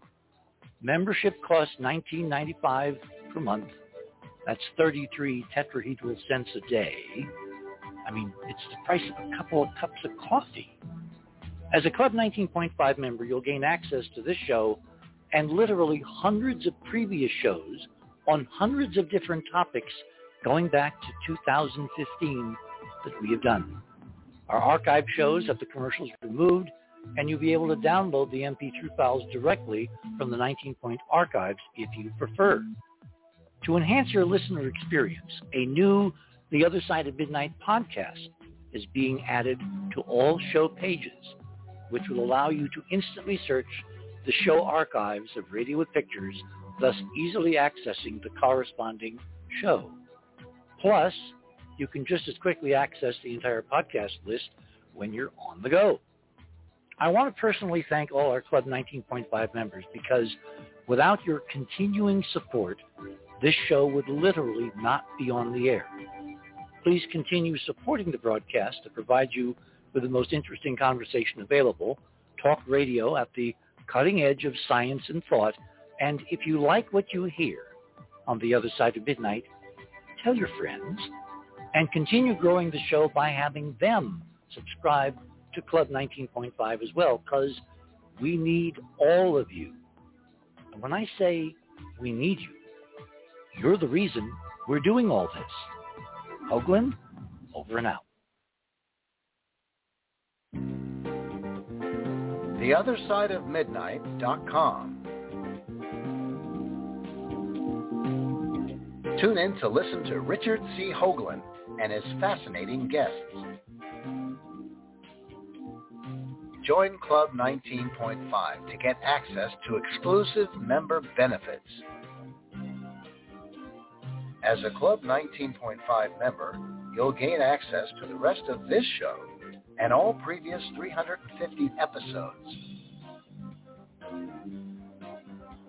Membership costs $9.95 a month, 33 cents a day.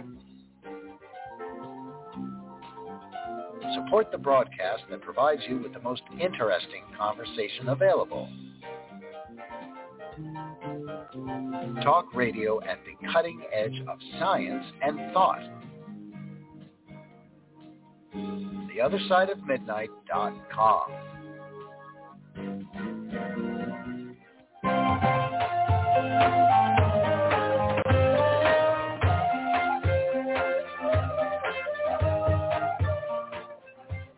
And welcome back to The Other Side of Midnight. And we're talking about anti-gravity tonight. Your host, sitting in for Richard C. Hoagland. And it hasn't been dull. It's been a great conversation going on. And we seem to have lost Ron, which I'm going to call back in a minute if he stops calling my cell phone. And he's co-hosting with us. So we're going to pick up where we left off. We were kind of talking about Baba Lazar, and we were talking about element 115 and kind of things like that. But the technology, in terms of anti-gravity, there's a lot of different concepts and ideas about what actually produces it. And I'm pretty sure I'm going to open up Mark right now. You're pretty familiar with Salvador Payas's patent, correct? Oh, yeah. I've read a couple of those patents. I think, they're pointing toward the Alciphron experiment. They talk about microwaves in the hull of the craft creating an inertial mass shielding effect or gravity shielding effect. So, if it does actually work, it points toward, that Alciphron's theory of anti-gravity with present technology actually works. And that's what the Navy's been doing since the 50s. Okay, we have some things posted that you in your section of the other side of midnight.com in tonight's show. There's images of the first image is of can you see that on your browser? To get to the web page, you go to the other side of midnight.com. You click on tonight's show, the show banner, and it'll take you to the page that has the pictures for Mark's stuff. And the first picture says it's a superconductor bilayer gravity impulse experiment. Would you like to comment on that? Oh, that's a YouTube video. It's the superconductor bilayer gravity impulse experiment. This was an attempt at the Podkolonov gravity impulse experiment that I talked about earlier. It wasn't done completely to the letter of what Podkolonov claimed was necessary. It was missing some key components. But we did manage to impulse the superconducting materials with, I think it was around 10 or 15,000 volts, a lot of current. The Dewar practically exploded when that happened. We didn't see much of an effect. It needed to have been done inside of a vacuum, so there are lots of components that were missing. And I hope to do it correctly in the future and see if anything comes of that. But I definitely recommend anyone who's interested to watch those videos. It was edited by yours truly. It cut it down to about 12 minutes. And you can see all the pertinent parts of the experiment. This was also done live on the Alien Scientist YouTube channel. He actually came down to the lab. He's come down quite a few times. And we, ran experiments live on YouTube, which is quite a feat because it's hard to get these experiments going and predict when they'll be ready. That's just one experiment we did. The next thing you'll see is a short history of anti-gravity technology. This was a presentation.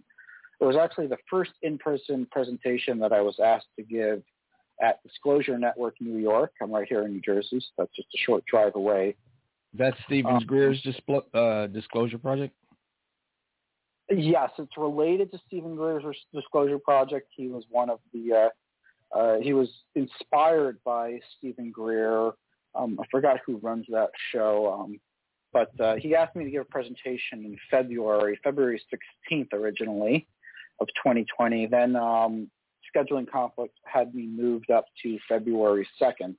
And if you look at the date, it's kind of an interesting date. It's 02/02/2020. It's like the, the 2020 of 2020. I mean, it gets even crazier than that. It was supposed to start at 2 p.m., but the guy who was giving his presentation on the 16th wanted to give an introduction. So we started at 2:20 on 02/02/2020. So it was really, the synchronicities were lining up, and that's something I can get into a lot. It's a very interesting presentation, very well put together with nice slides. You can check that out on my YouTube channel as well. The next video you see over there is electrets. We were making electrets for an anti-gravity experiment. This is based off of Ron Kita. He claimed that electrets exhibit anti-gravity properties, like they lose weight when they're oriented in certain directions. We successfully created electrets, and for those who don't know, an electret is it's a static magnet. So there's an magnet is a spin orientation of the electrons inside an object, and they're locked in place, and that creates magnetism. You can also create electricity or electrical potential inside of a very high-strength dielectric material by melting the material, bringing it to its viscous state or slightly viscous state, applying a very high electric field. We're talking 70,000 volts or more of DC potential as it cools into its solid state. And by doing this, the molecules of the material become polarized by the electric field potentials, and it basically becomes a static magnet. The material doesn't have a potential for actually creating a continuous current thrust. You can't actually get electricity off of it, but you could by moving it in relation to other conductors. You can actually turn that energy directly into electricity, which is something that we've shown in the presentation. We turned off the lights. It's in there. You can see we're just basically lifting the plate off of the electret off of a plate, and then there's an electric potential that built up, and you're able to short it out and get a little spark. And that energy was then transferred from lifting the electret and moving the electret around directly into electricity. So that's a pretty cool effect. We put the electret on a scale to see if there's any weight loss, As expected, there was electrostatic repulsion when the electret was close to the scale. That is true with any material. You'd expect electrostatic repulsion effects. But when we put a piece of dielectric, in this case, it was styrofoam cups that we used, between the scale and the electret, the weight measurement shouldn't change because you're just adding these styrofoam cups. But when we did that, the weight loss, if all but vanished, because there was no longer the electrostatic repulsion effect. So that is where we left off with that experiment. I don't think the electrets actually produce anti-gravity effects, but they can potentially work, with a direct thermal electric converter in some form or fashion. I would hope somebody can actually do something with that, and that's pretty much what we have going on the website right now. Okay. Wow. So there's a video of I think he was Russian, and he Alexei Chekhov. Yeah, with the bee's wings and so forth. Oh, Grebennikov. Yeah. Grebennikov. I think you're talking about Grebennikov. Okay, so that was one of the places where, and I've done this before, and I might have made the same mistake with Searle, but I jumped out at first and said, no, that can't possibly work. It's all bullshit. But the deeper I looked into that, the more we realized there might be something there. He's talking about those second covers that beetles have on their wings, and there's a question of how beetles can actually fly, and it's possible that it has something to do with electrostatic scalar fields. Yeah, because you ever see a bee maneuver? These things be turning and zipping and stopping on a dime, but a bee is a different thing altogether. A bee has its wings in free air. Whereas, imagine if you were to put a cover on those wings that's static. How in the world can a bee or a bug fly with a cover on top of them? Now, we understand why it has the cover. They theorize that it has something to do with the rain, not hurting the wings. But really, what is those covers there for? And how does the freaking beetle fly? Well, the big bumblebees, the black bumblebees, they're supposed to be aerodynamically impossible flying, but they do it, and I see them zipping and stopping, and pretty much what I see these UAPs doing. They're making these weird maneuvers. So there's something in nature that we just didn't pick up on, or we picked up on it, and then we forgot it somewhere in the Dark Ages. But I think that's why the Egyptians revered the beetle, because they knew something. Yeah.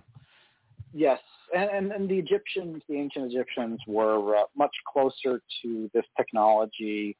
Back in the day, there was flying saucers over their heads all the time, and they just revered the occupants of those saucers as gods and gave them all these names and stuff, and worshipped them and whatnot. But if you look deeper into the mystery of the beetle and how it's able to fly, you can see some other cool effects that might be related, such as scalar fields. And I would like to break down what a scalar field is for the audience.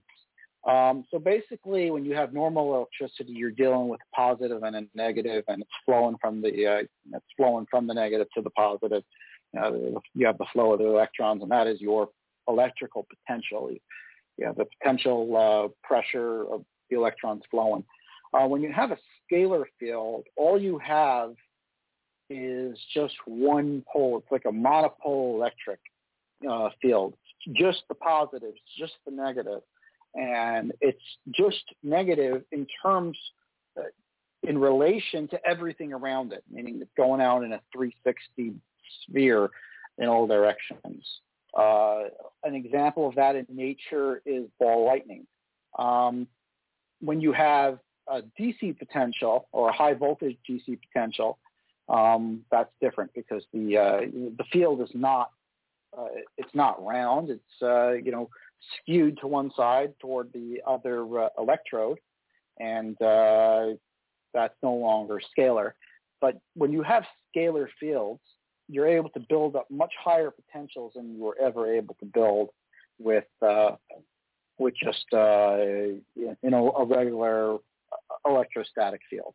And we think that that's possibly what's going on with beetles, that they have this, when their wings are beating, they're creating negative on the bottom and positive on the top above that cover, and they're able to repel against Earth because Earth has a negative potential to it. Now, Grebennikov claimed to have built this device. For all intents and purposes, it doesn't look like a scam. The pictures are kind of wanting. There hasn't been many people that have replicated the effect since then. So, my eyes are open to anyone who will be willing to try it. And I'd like to see where things go with that. Another device that I thought you were talking about earlier is the Alexei Chekarkov Gravity Flyer. Now, this thing seems to be put together out of junk. This guy in Russia, he has a Tesla coil, high voltage power supply. He has a piezo electric.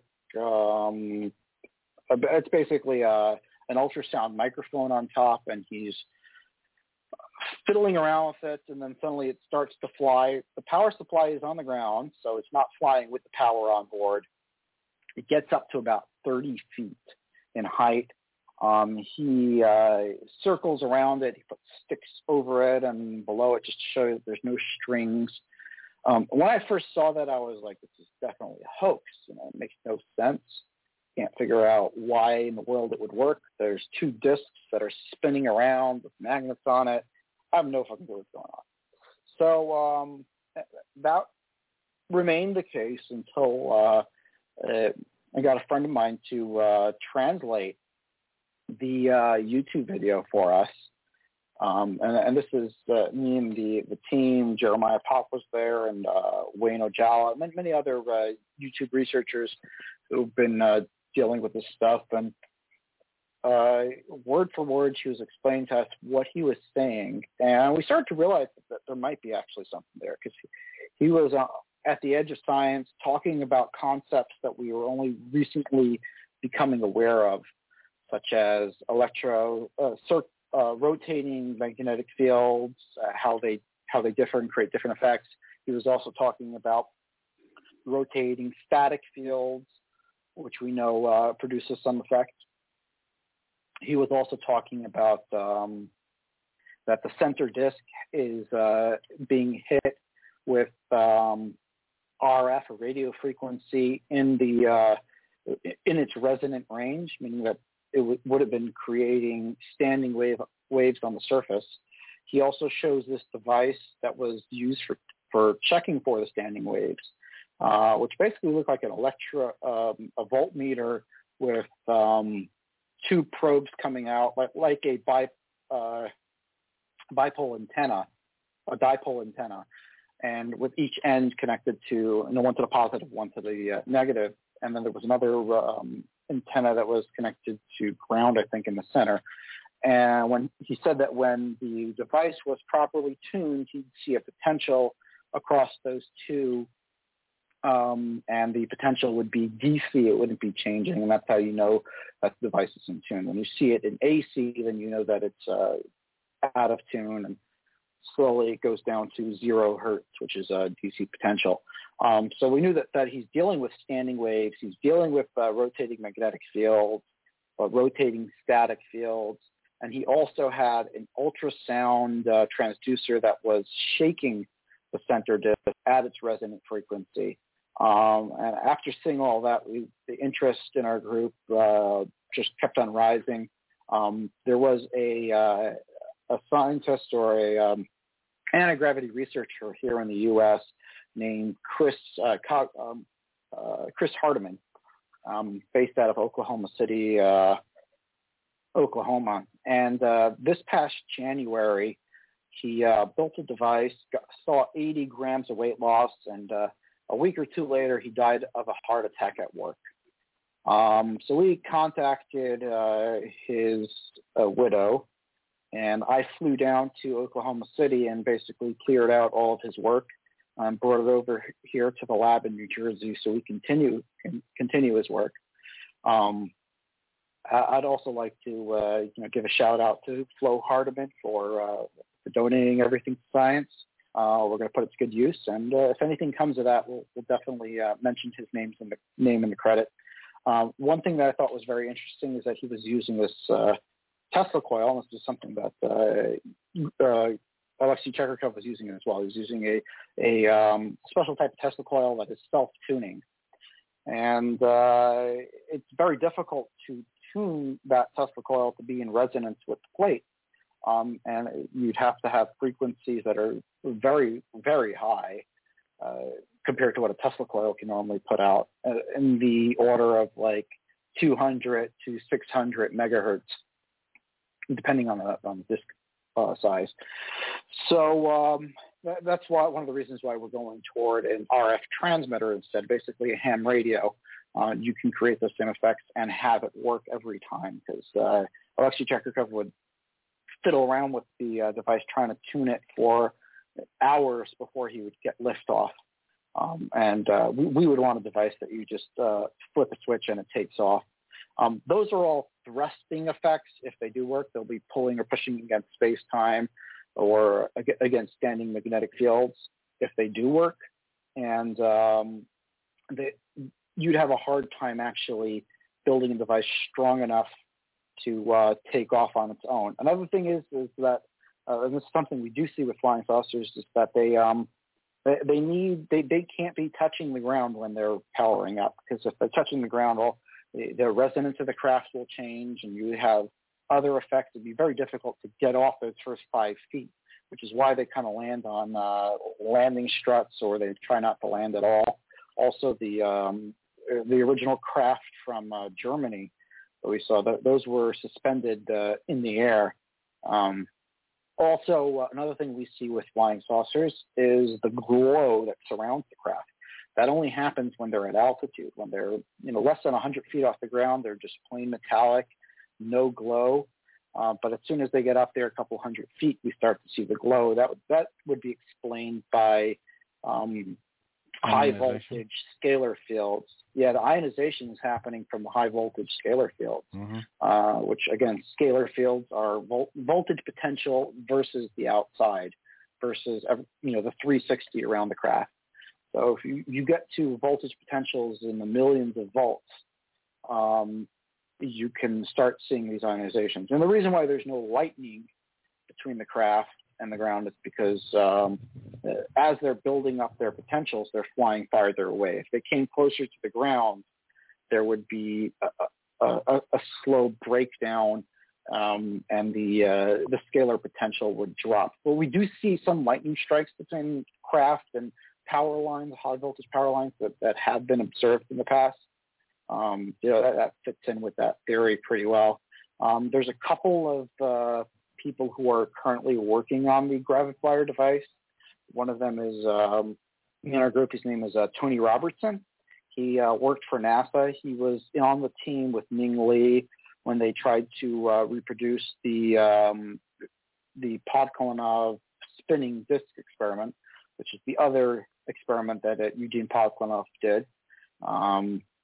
They never actually completed that experiment because they ran through their budget trying to get the superconducting disks built, which they successfully did after getting a 1,000-ton press in order to press it together. So that was a pretty difficult build. Later discovered that if the effect actually worked, which was supposedly a gravity shielding effect of some sort, it would have actually been more about the way that they spun the disk. So it wasn't using a motor to spin. They were using rotating magnetic fields. And we told you before, rotating magnetic fields can produce some sort of effect on all matter. It's sort of like a magnet for everything, even non-magnetic materials. It may be possible to amplify that effect and create some sort of something in space-time that you can latch onto. That's something we should definitely look into. Another team member, Charles Crawford, he's based out of Texas. He's in direct contact with Alexei Chekhov and has actually purchased some parts from him and should be receiving them shortly.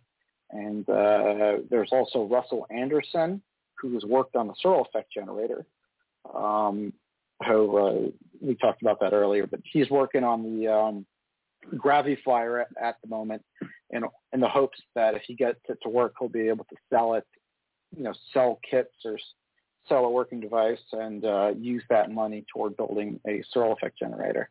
So that there's quite a few teams that are working on it. We also have a guy named Alex Jones, not the Alex Jones. This is somebody of the same name who lives around the corner over here in New York, and he's interested in this effect as well. So there's quite a few people who are interested in that experiment, and then what are they going to do with it? Well, if it works, they'll show everyone the effect. We'll try to figure out what is actually making it tick, and is there a way to amplify the effect and make a full-size craft out of it. Well, don't you think we've been building craft like this in secret for the last 50, 60 years? Yeah, for sure. I mean, anything that I'm doing here in the lab, or that any of the people that we're working with are doing could have been done 60 years ago. There's no reason why not. It's not like we're doing anything that advanced. It could have. Yeah. I mean, a lot of the equipment we're working with is about that old, so it might have even some of the equipment might have even been used in the original experiments. So yeah, we are reinventing the wheel. Totally admit. Yeah, but that wasn't meant as a put down there. Yeah, exactly. That's my intent was not a put down, but it needs to because I think most people are comfortable with the idea that such propulsion systems exist. I mean, how many people haven't seen a flying saucer? Guys, we're coming up on the top of the hour. I mean, the bottom of the hour. Excuse me. So we're going to take this break, and when we come back, are you up for taking callers if we get any money, Mark? Yeah, sure. I would love to hear some questions, and hopefully with somebody with some interesting knowledge. And okay, so guys, when we come back, you can call the participation line, which is our call-in number is 917-889-8802. So you can call in and we'll take your call if you got any questions for our guest. But we will continue to talk about anti-gravity as soon as we come back from this break.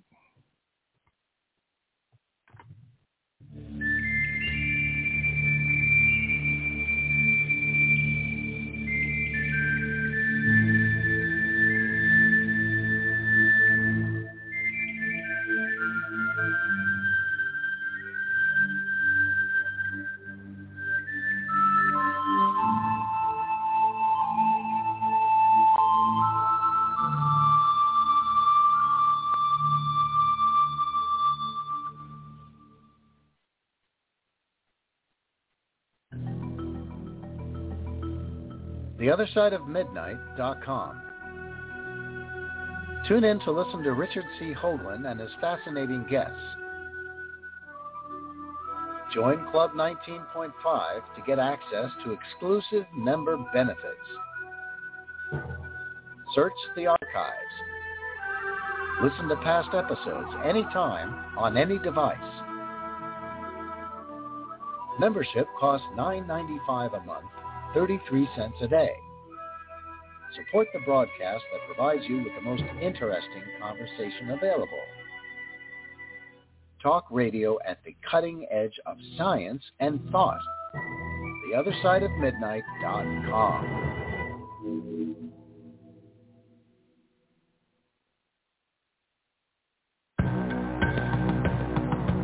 TheOtherSideOfMidnight.com. Talk radio with pictures on demand.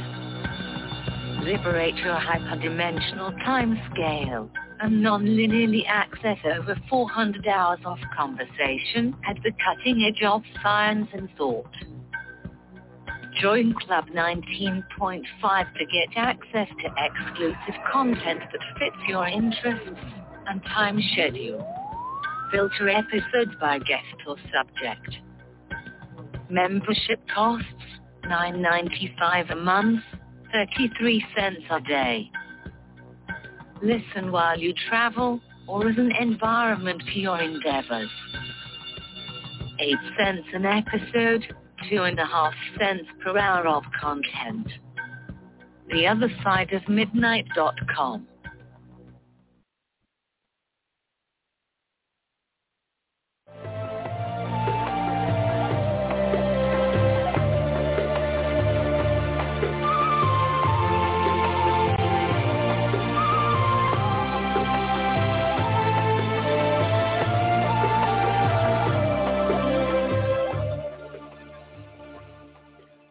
And welcome back to the other side of midnight.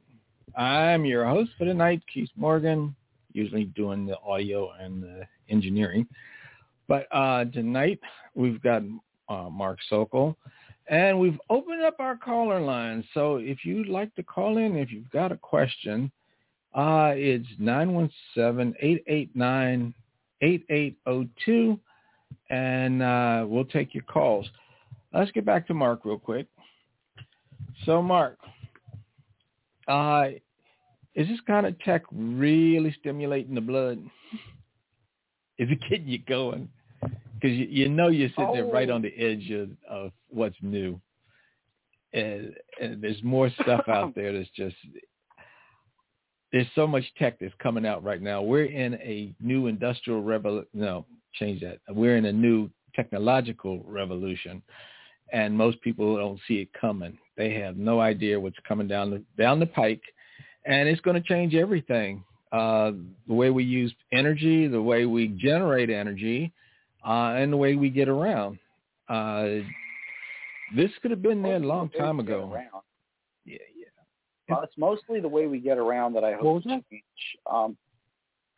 If let's say we get something that can get us into space on just a couple kilowatt hours of energy, and I'm talking like battery powered or hydrogen fuel cell powered, nothing too exotic, nothing too out there, using off-the-shelf technologies. We just find a way to convert that electrical energy potential into either dynamic nuclear orientation or some sort of thrust to make the craft just take off and fly.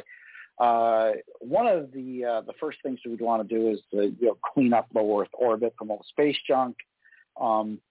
Another thing we'd want to do is mine the asteroid belt. There's asteroids out there that are near pure nickel or iron or even rare earth elements, and stop destroying our planet with all these open pit mines, and just pull them straight out of the asteroid belt and bring them down here to refineries, clean them up and turn them into more Tesla vehicles, more electric cars or something like that. That would be that would be useful use of this technology. Getting rid of airplanes, replacing those with flying saucer type devices, and getting rid of open pit mining operations. I'm sure with the advent of anti-gravity craft that are capable of interstellar missions, we'll probably come in contact with extraterrestrial races that have been trying to leave us alone for the most part because of the Prime Directive. They don't want to interfere with our development. But once we reach that point, we're open for contact. So there's a lot of changes that will be happening with this technology coming to light. I think in 2022. I got two questions for you. Oh, go ahead, Ron. Yeah, I got two questions for you there. One, interesting that you don't believe in religion, but you do believe in the Prime Directive. Do you really think they would follow something like that, or is it just something that we made up based on our ethos?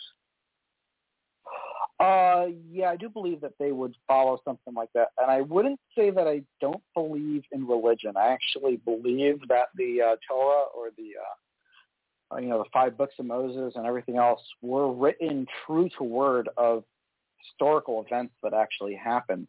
I'm just reading them in a literal sense. And one thing that it doesn't say in the Torah ever is the word God. It talks about Yehovah and the Elohim and how the sons of the Elohim had kids with the daughter of man, which basically puts them into flesh and blood bodies. So this Yehovah dude who's talking to Moses and who's giving us 10 commandments, he's flesh and blood too.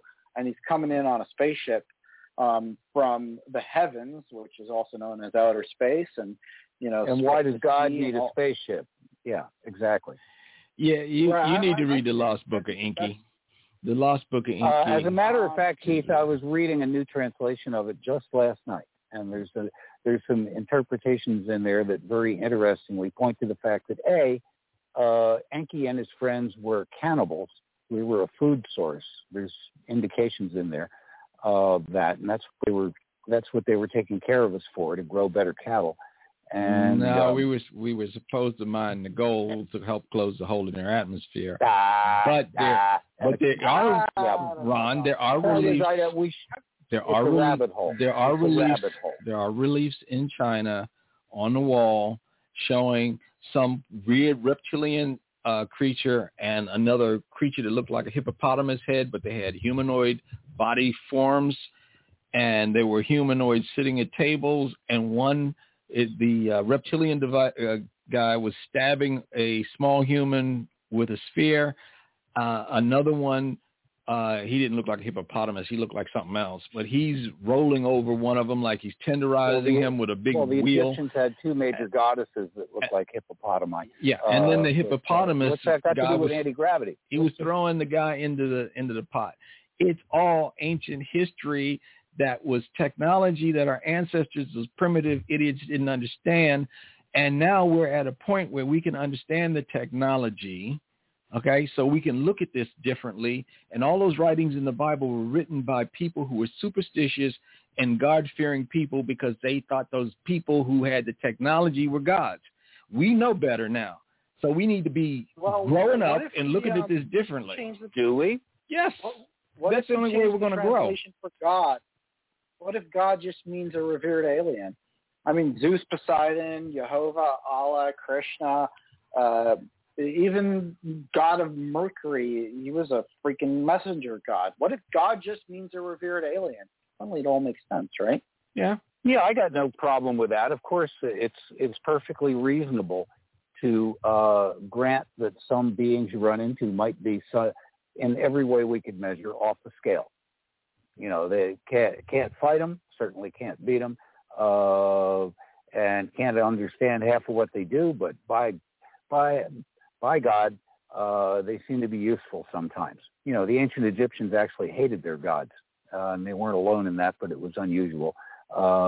They were highly revered by the Sumerians for some reason. They had the opposite opinion. But yeah, they were interacting with somebody not from here. And I can be slightly affronted by the idea that they would come down and say, let's play gods. But, the situations are such that people would normally take to that. And it's depending on the divergence. There's more to that Arthur C. Clarke quote than just anything sufficiently advanced could be indistinguishable from magic. Point is, yes, of course. So it all looked like magic to the people that had no technology.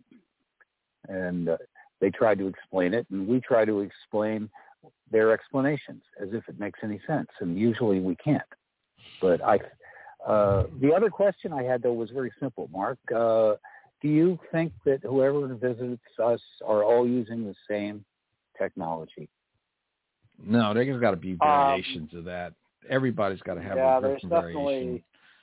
There's more than one way to do the same thing. Well, no, but what is? I want to fit it into Mark's thing.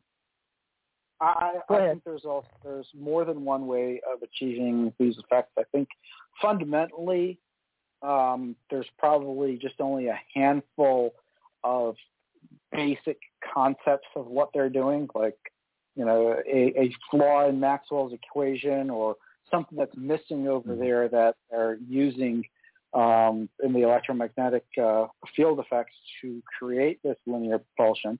I think dynamic nuclear orientation is most likely the key effect that allows for interstellar travel. And even that, there's many ways to achieve it.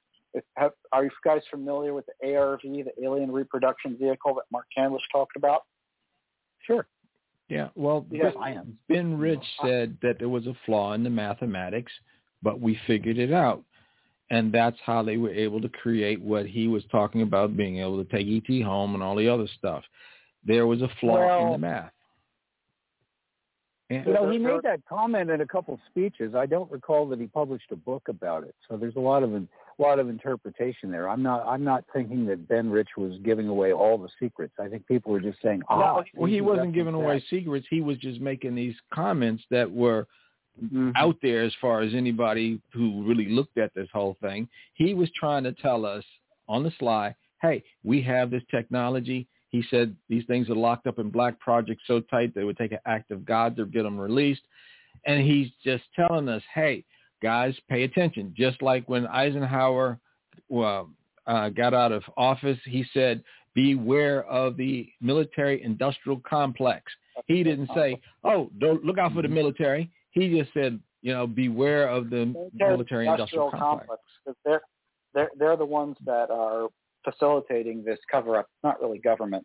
But if you want to look deeper into that statement that there's a flaw in the mathematics and we figured it out, you should check out the presentation on APEC, or the Alternative Propulsion Engineering Conference, which is a Zoom-based conference that I helped found. It happens every 2 weeks. And there was a presentation from Richard Van Durick, which I recommend everyone watch. And in it, he gets into, minute detail going over where the flaw in Maxwell's equation for electromagnetic energy, where the flaw was, and how to expand upon it, and make it into some useful linear effect. Was this something that Arthur Heaviside did? Heaviside had a simplification of I thought most of the flaws in Maxwell's equations came from Heaviside's redo. That is true. That is true. The flaws came from Heaviside.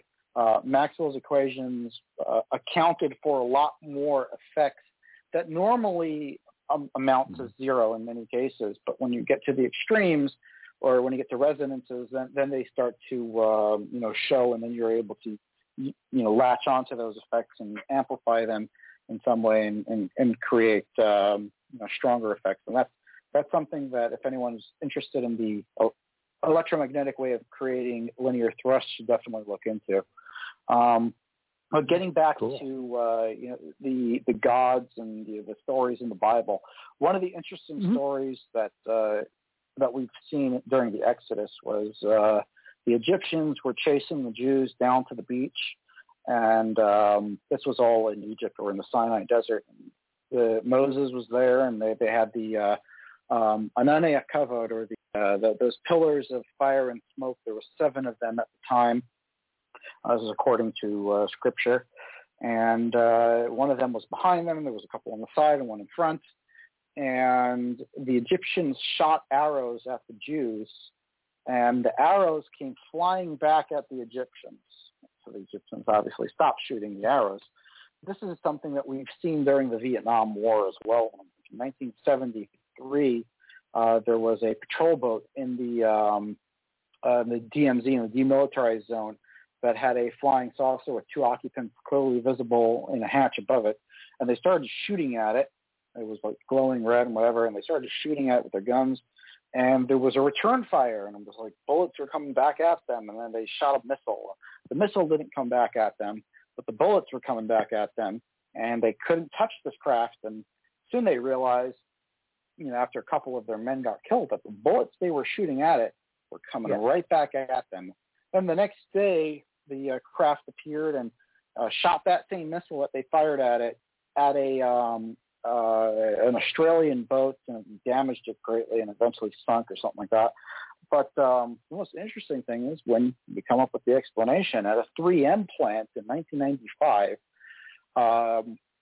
3M is the manufacturer of many tapes and plastic films and lots of shit. Almost everyone in America has something at home made out of 3M, even Band-Aids. C4 are made there. Yeah, they make C4. They make a ton of shit. So at one factory, they were unfurling this massive roll of plastic. Language. Okay. Oh, I'm sorry. Yes, this massive roll of plastic, really thin material, and it was going on a huge roller system up like 10 feet or 20 feet across, like a huge system in order to keep the tensions, the tensions correct. Now, in this factory, they've always had a problem because these plastics are very strong dielectrics, and they're able to maintain a static field on their surfaces. On this particular day, there was something going on, and the static was just building up and building up and building up, and it got to a point where they tried measuring the field, and their meters were maxing out, and they tried walking in between where the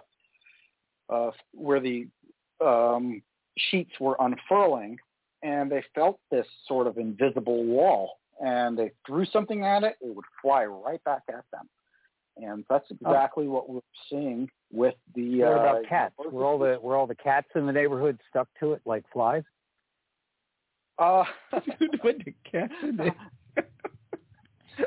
Okay. I don't know where the cats came from, but anything that they flew at it, whether it was magnetic, whether it was conductive, plastic, any material they threw at it would come flying back at them with the same kinetic energy that they threw it in at, which is pretty much what happened with the Egyptians, pretty much what happened at the demilitarized zone with that UFO craft.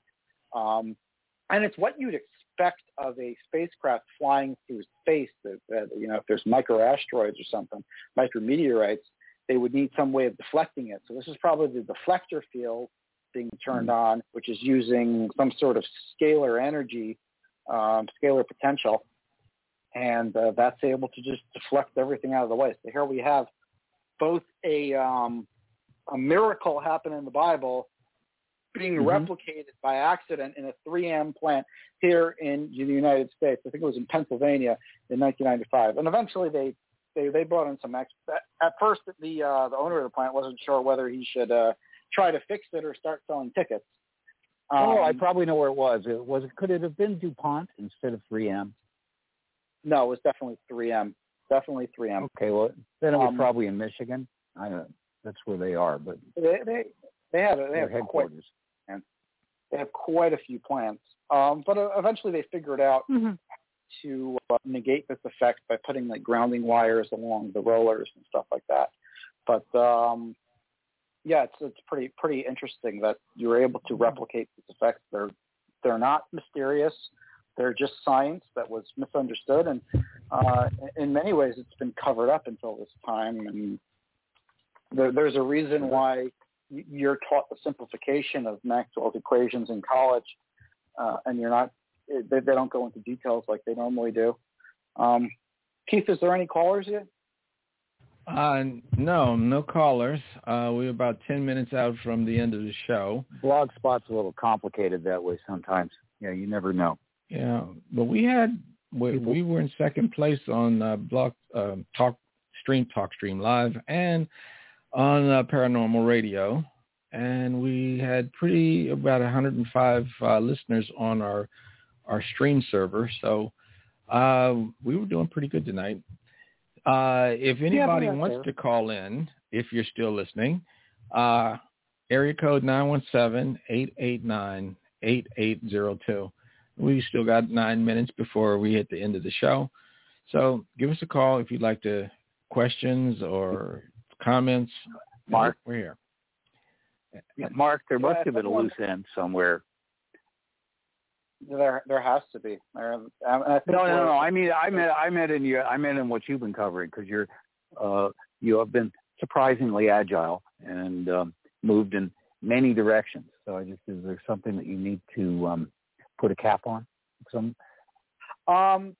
to tell people how to find me. If you're interested in this technology, if you want to help out in any way, we are looking for volunteers to help us out in the lab. We're located in Hawthorne, New Jersey, So I like to joke that we're the SpaceX of the East, because SpaceX, we're in Hawthorne, New Jersey. Our website is falconspace.org, which takes you straight to the YouTube channel where you can see basically our experiments. You could also check us out on Alien Scientist on YouTube. With many of the live streams there involve visits to the lab. Also, if you want to check out the Alternative Propulsion Engineering Conference to get an in-depth view of these experiments and different theories and ideas and things that people are working on, check out altpropulsion.com. It's ALT propulsion.com. There's also a YouTube channel for Alternative Propulsion, and there's also Tim Ventura, who moderates the show and hosts the show. He has his own channel called American Anti-Gravity, which is something that he's been working on for about 20 years now. We have Robert Morningstar. Yes. He's one of the Enterprise mission guys. He's on the line. You guys like to? I'm bringing him on now. So, Robert. How you doing, Robert? Hey, Robert. Hello. I'm doing fine. Thank you. I'm just calling to say I've enjoyed the show immensely. And I've been thinking of a question. So here's the question for Mark. Mark, if I could provide you with all of the resources you need, including two 50-foot metallic discs that whose resonance you know, how would you build the craft, but what would be the power source to generate the millions of electron volts that you would need for this? What power source would you use? Okay. I would probably go with a hydrogen fuel cell with a hybrid battery. So it would be a hybrid electric-electric, similar to the Toyota Mirai, which is an electric vehicle mostly driven in California. You might have seen them there. And the reason for that is twofold. First of all, off-the-shelf technology. And also the side effect of it, the output is water. So if you get stuck anywhere, water is a good thing to have.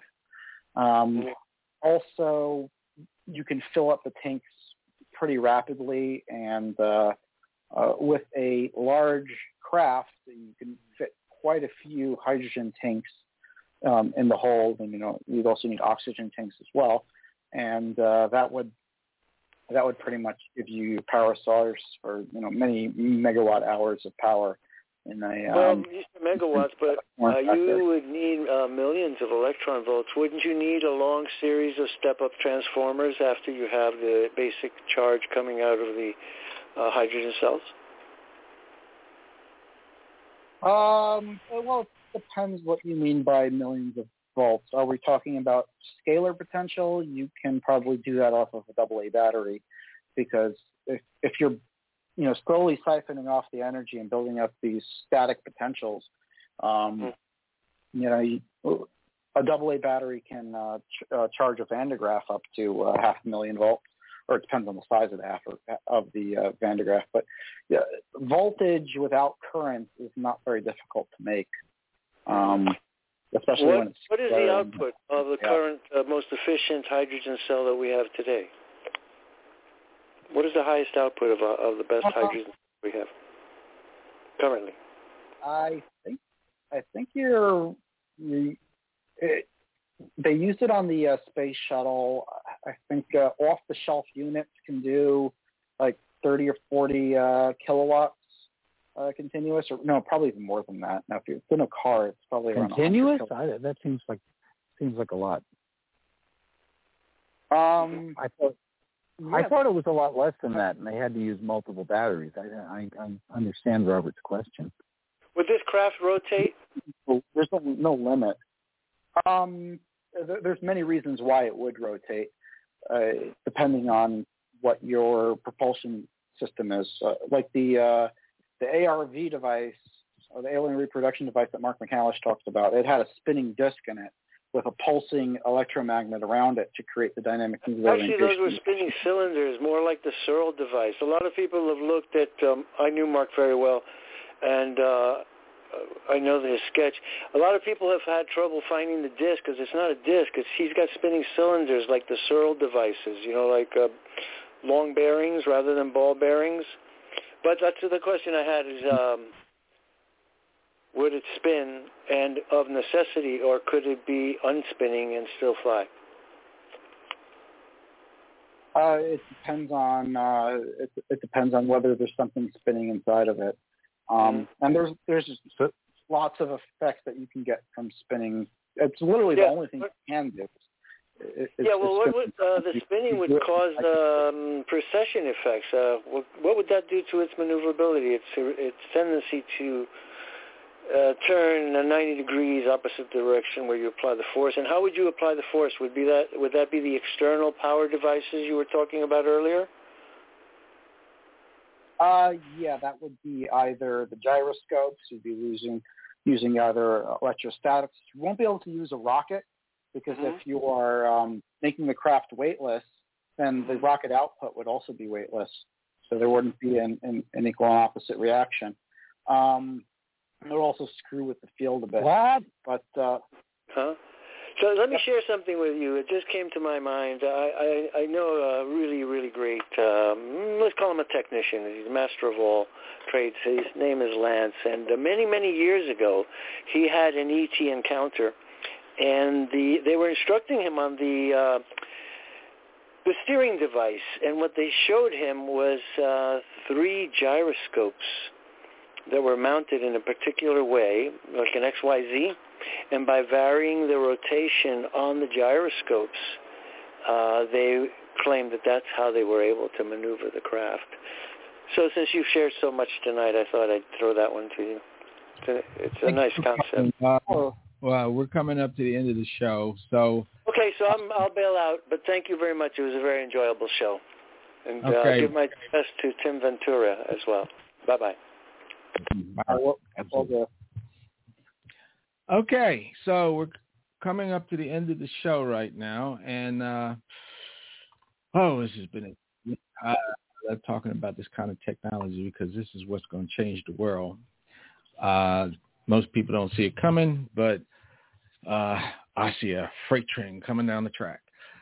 All right, is there anything you'd like to add? Just once again to plug my website, falconspace.org. That, again, will take you directly to our YouTube channel where you can just watch experiments. Also, allpropulsion.com. That would take you to the APEC website, and you'll be able to sign up for the upcoming conferences and learn more about anti-gravity and all different forms and different theories and stuff. If you want to get a hold of us, falconspaceprogram@gmail.com to connect, and we'll be able to lab and try to get you to Falcon Space Mail. Okay, guys, we're out of runway, and I've added a minute to the end of the show here. So thank you for being our guest, Mark. Stick around for our after party. We'll see you on the other side.